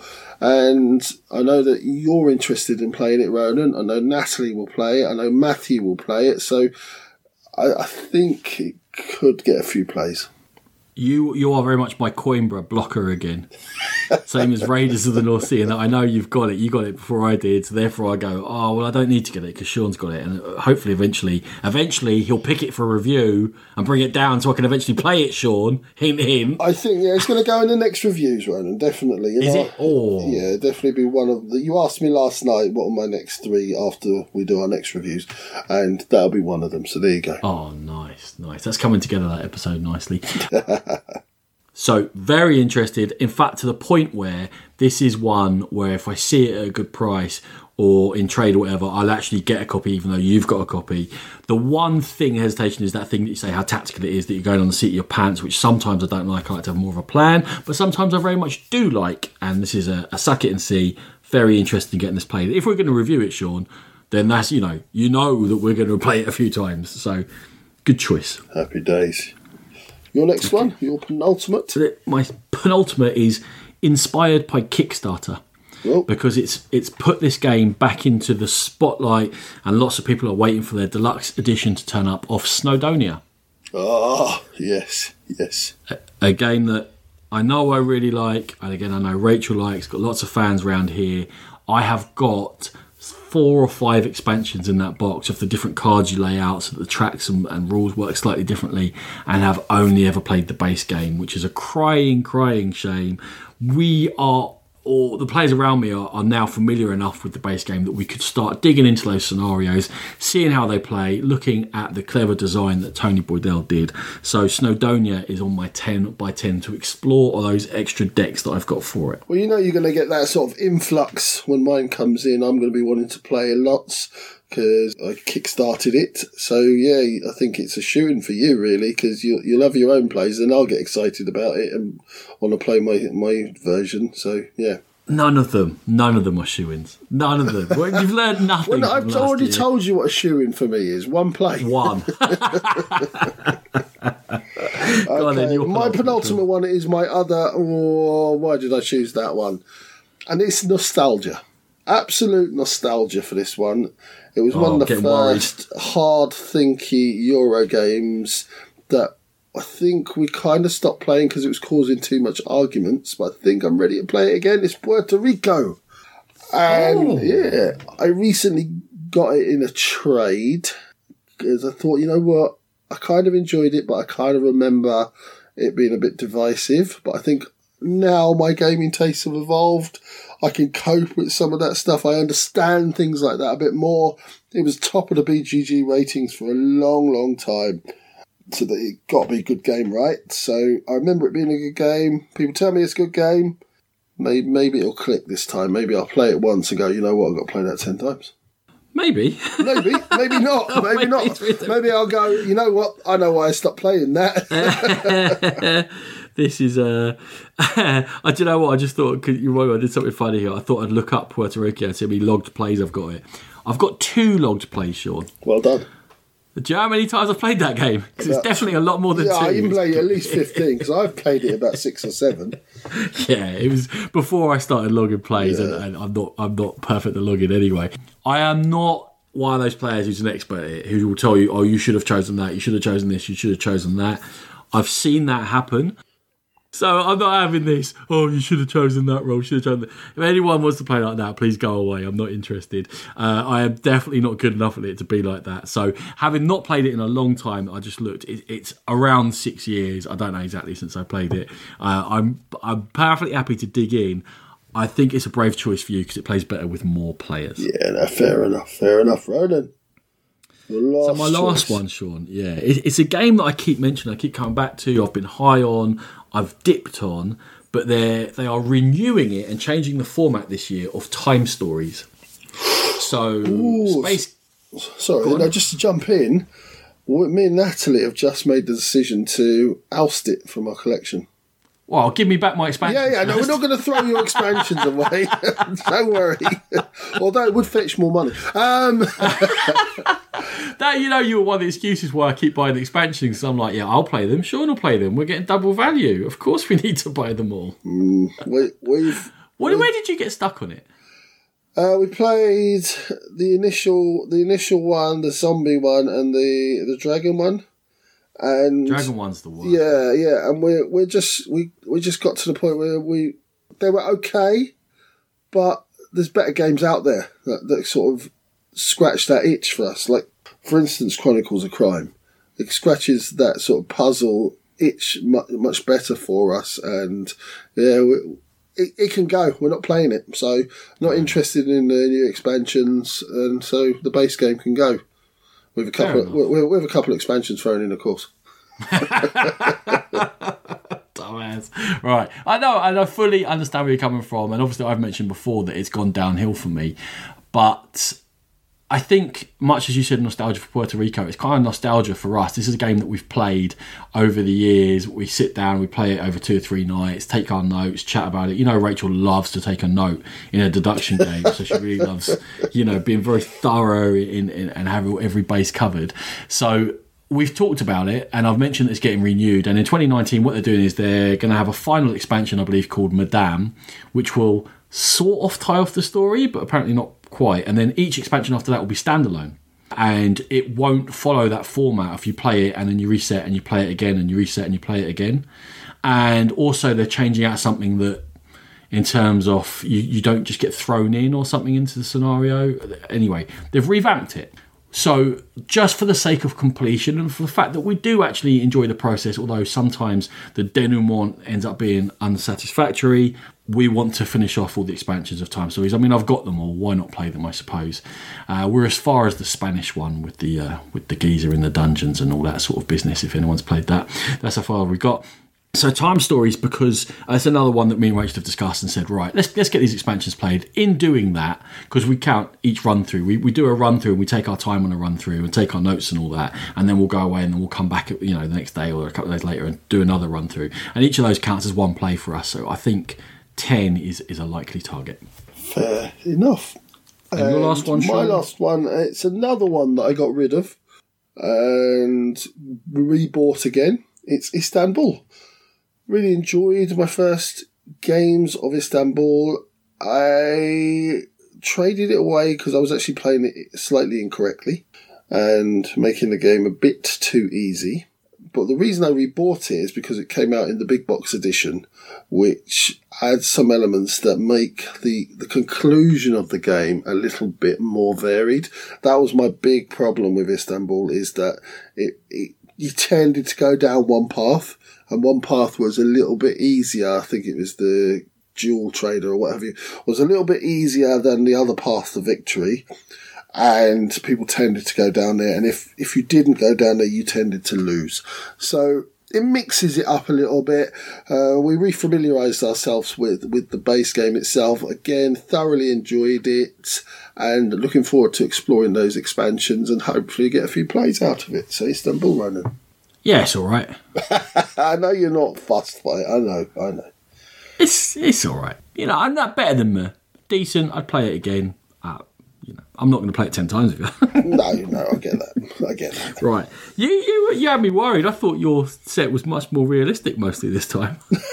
Well, compared to the shocking stuff that was on the first one, there's a couple of, obviously Mage Knight is the big one that is going to be really, really tough. But even though I've gone for slightly longer games and more involved games, they're all things that I know I will enjoy or I'm really interested in exploring. So that's kind of the theme of mine. I'm hopeful for you. I believe in you. You can do this. Would. Should we get to the outro? Let's do it.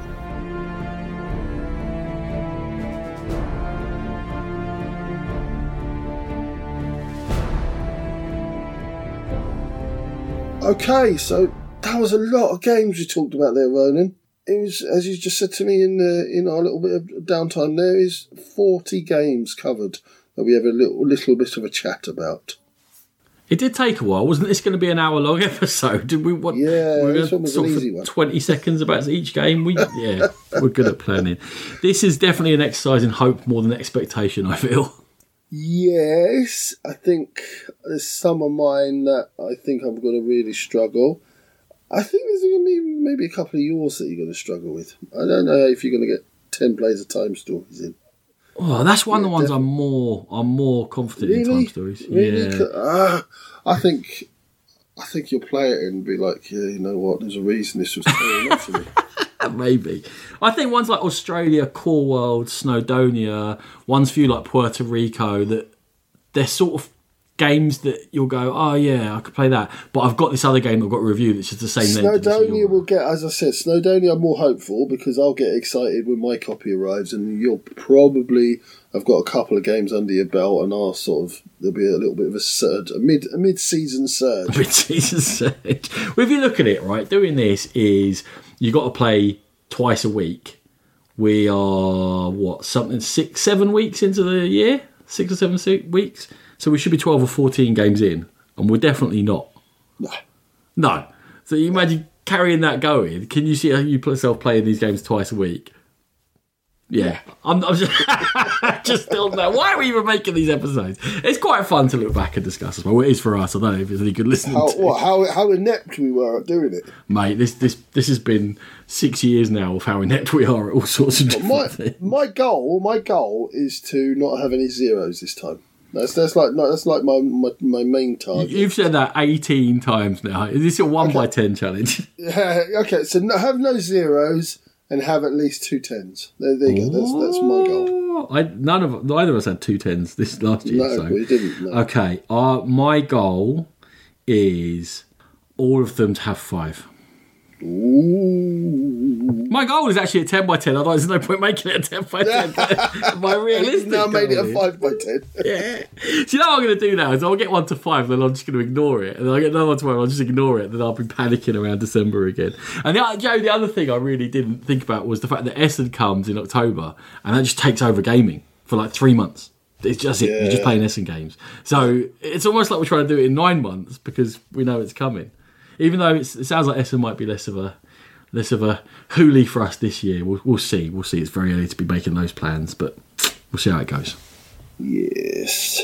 So, mentioned in the last episode, Ronan, we're that little bit closer to aircon. Are you looking forward to it? I know myself and Nat definitely said we were. No, I'm not. No, I didn't think you were. Last time. As people know, it's one of the conventions in which we just go and play games and have a couple of beers and relax. We'll be around. We'll have probably a couple of these games we just mentioned with us. Look out for us. Sean's really tall and really broad and not too much hair, and I've got a really square head and I'm a bit smaller. So, and Natalie should be in a game pit top some of the time as well. So yeah, cool. And do you know what I'm looking forward to, Ronan? They talking Rachel into actually coming with me. I had to go. I had to go. You're a good lad. You're a good lad. Fighting the good fight. Come on, you want to come? You want to come. You want to come. At one stage, she was like, "I'll probably come up on the Saturday." So we're getting there. We'll see. And also, Mark Cook announced that the board game quiz, which I enjoyed last time, there's going to be an app. You answer the questions with an app, and the people who answer quicker get more points. Oh, that's smexy. I like that. That is smexy. Well, anyway, enough of this nonsense. We've gone delirious with 40 games covered. Let's see these good people out.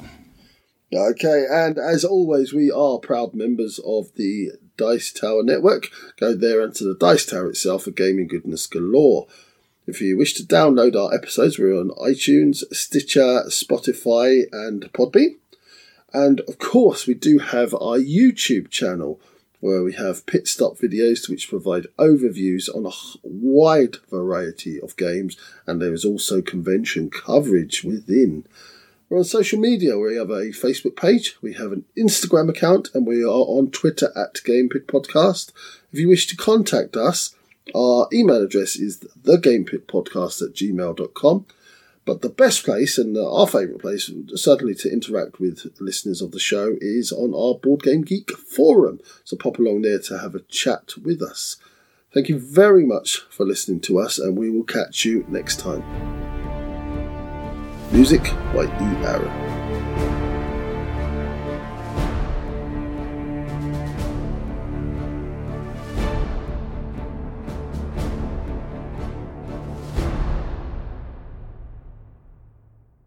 Bye. Bye. Bye. Bye. Bye. Bye. Bye.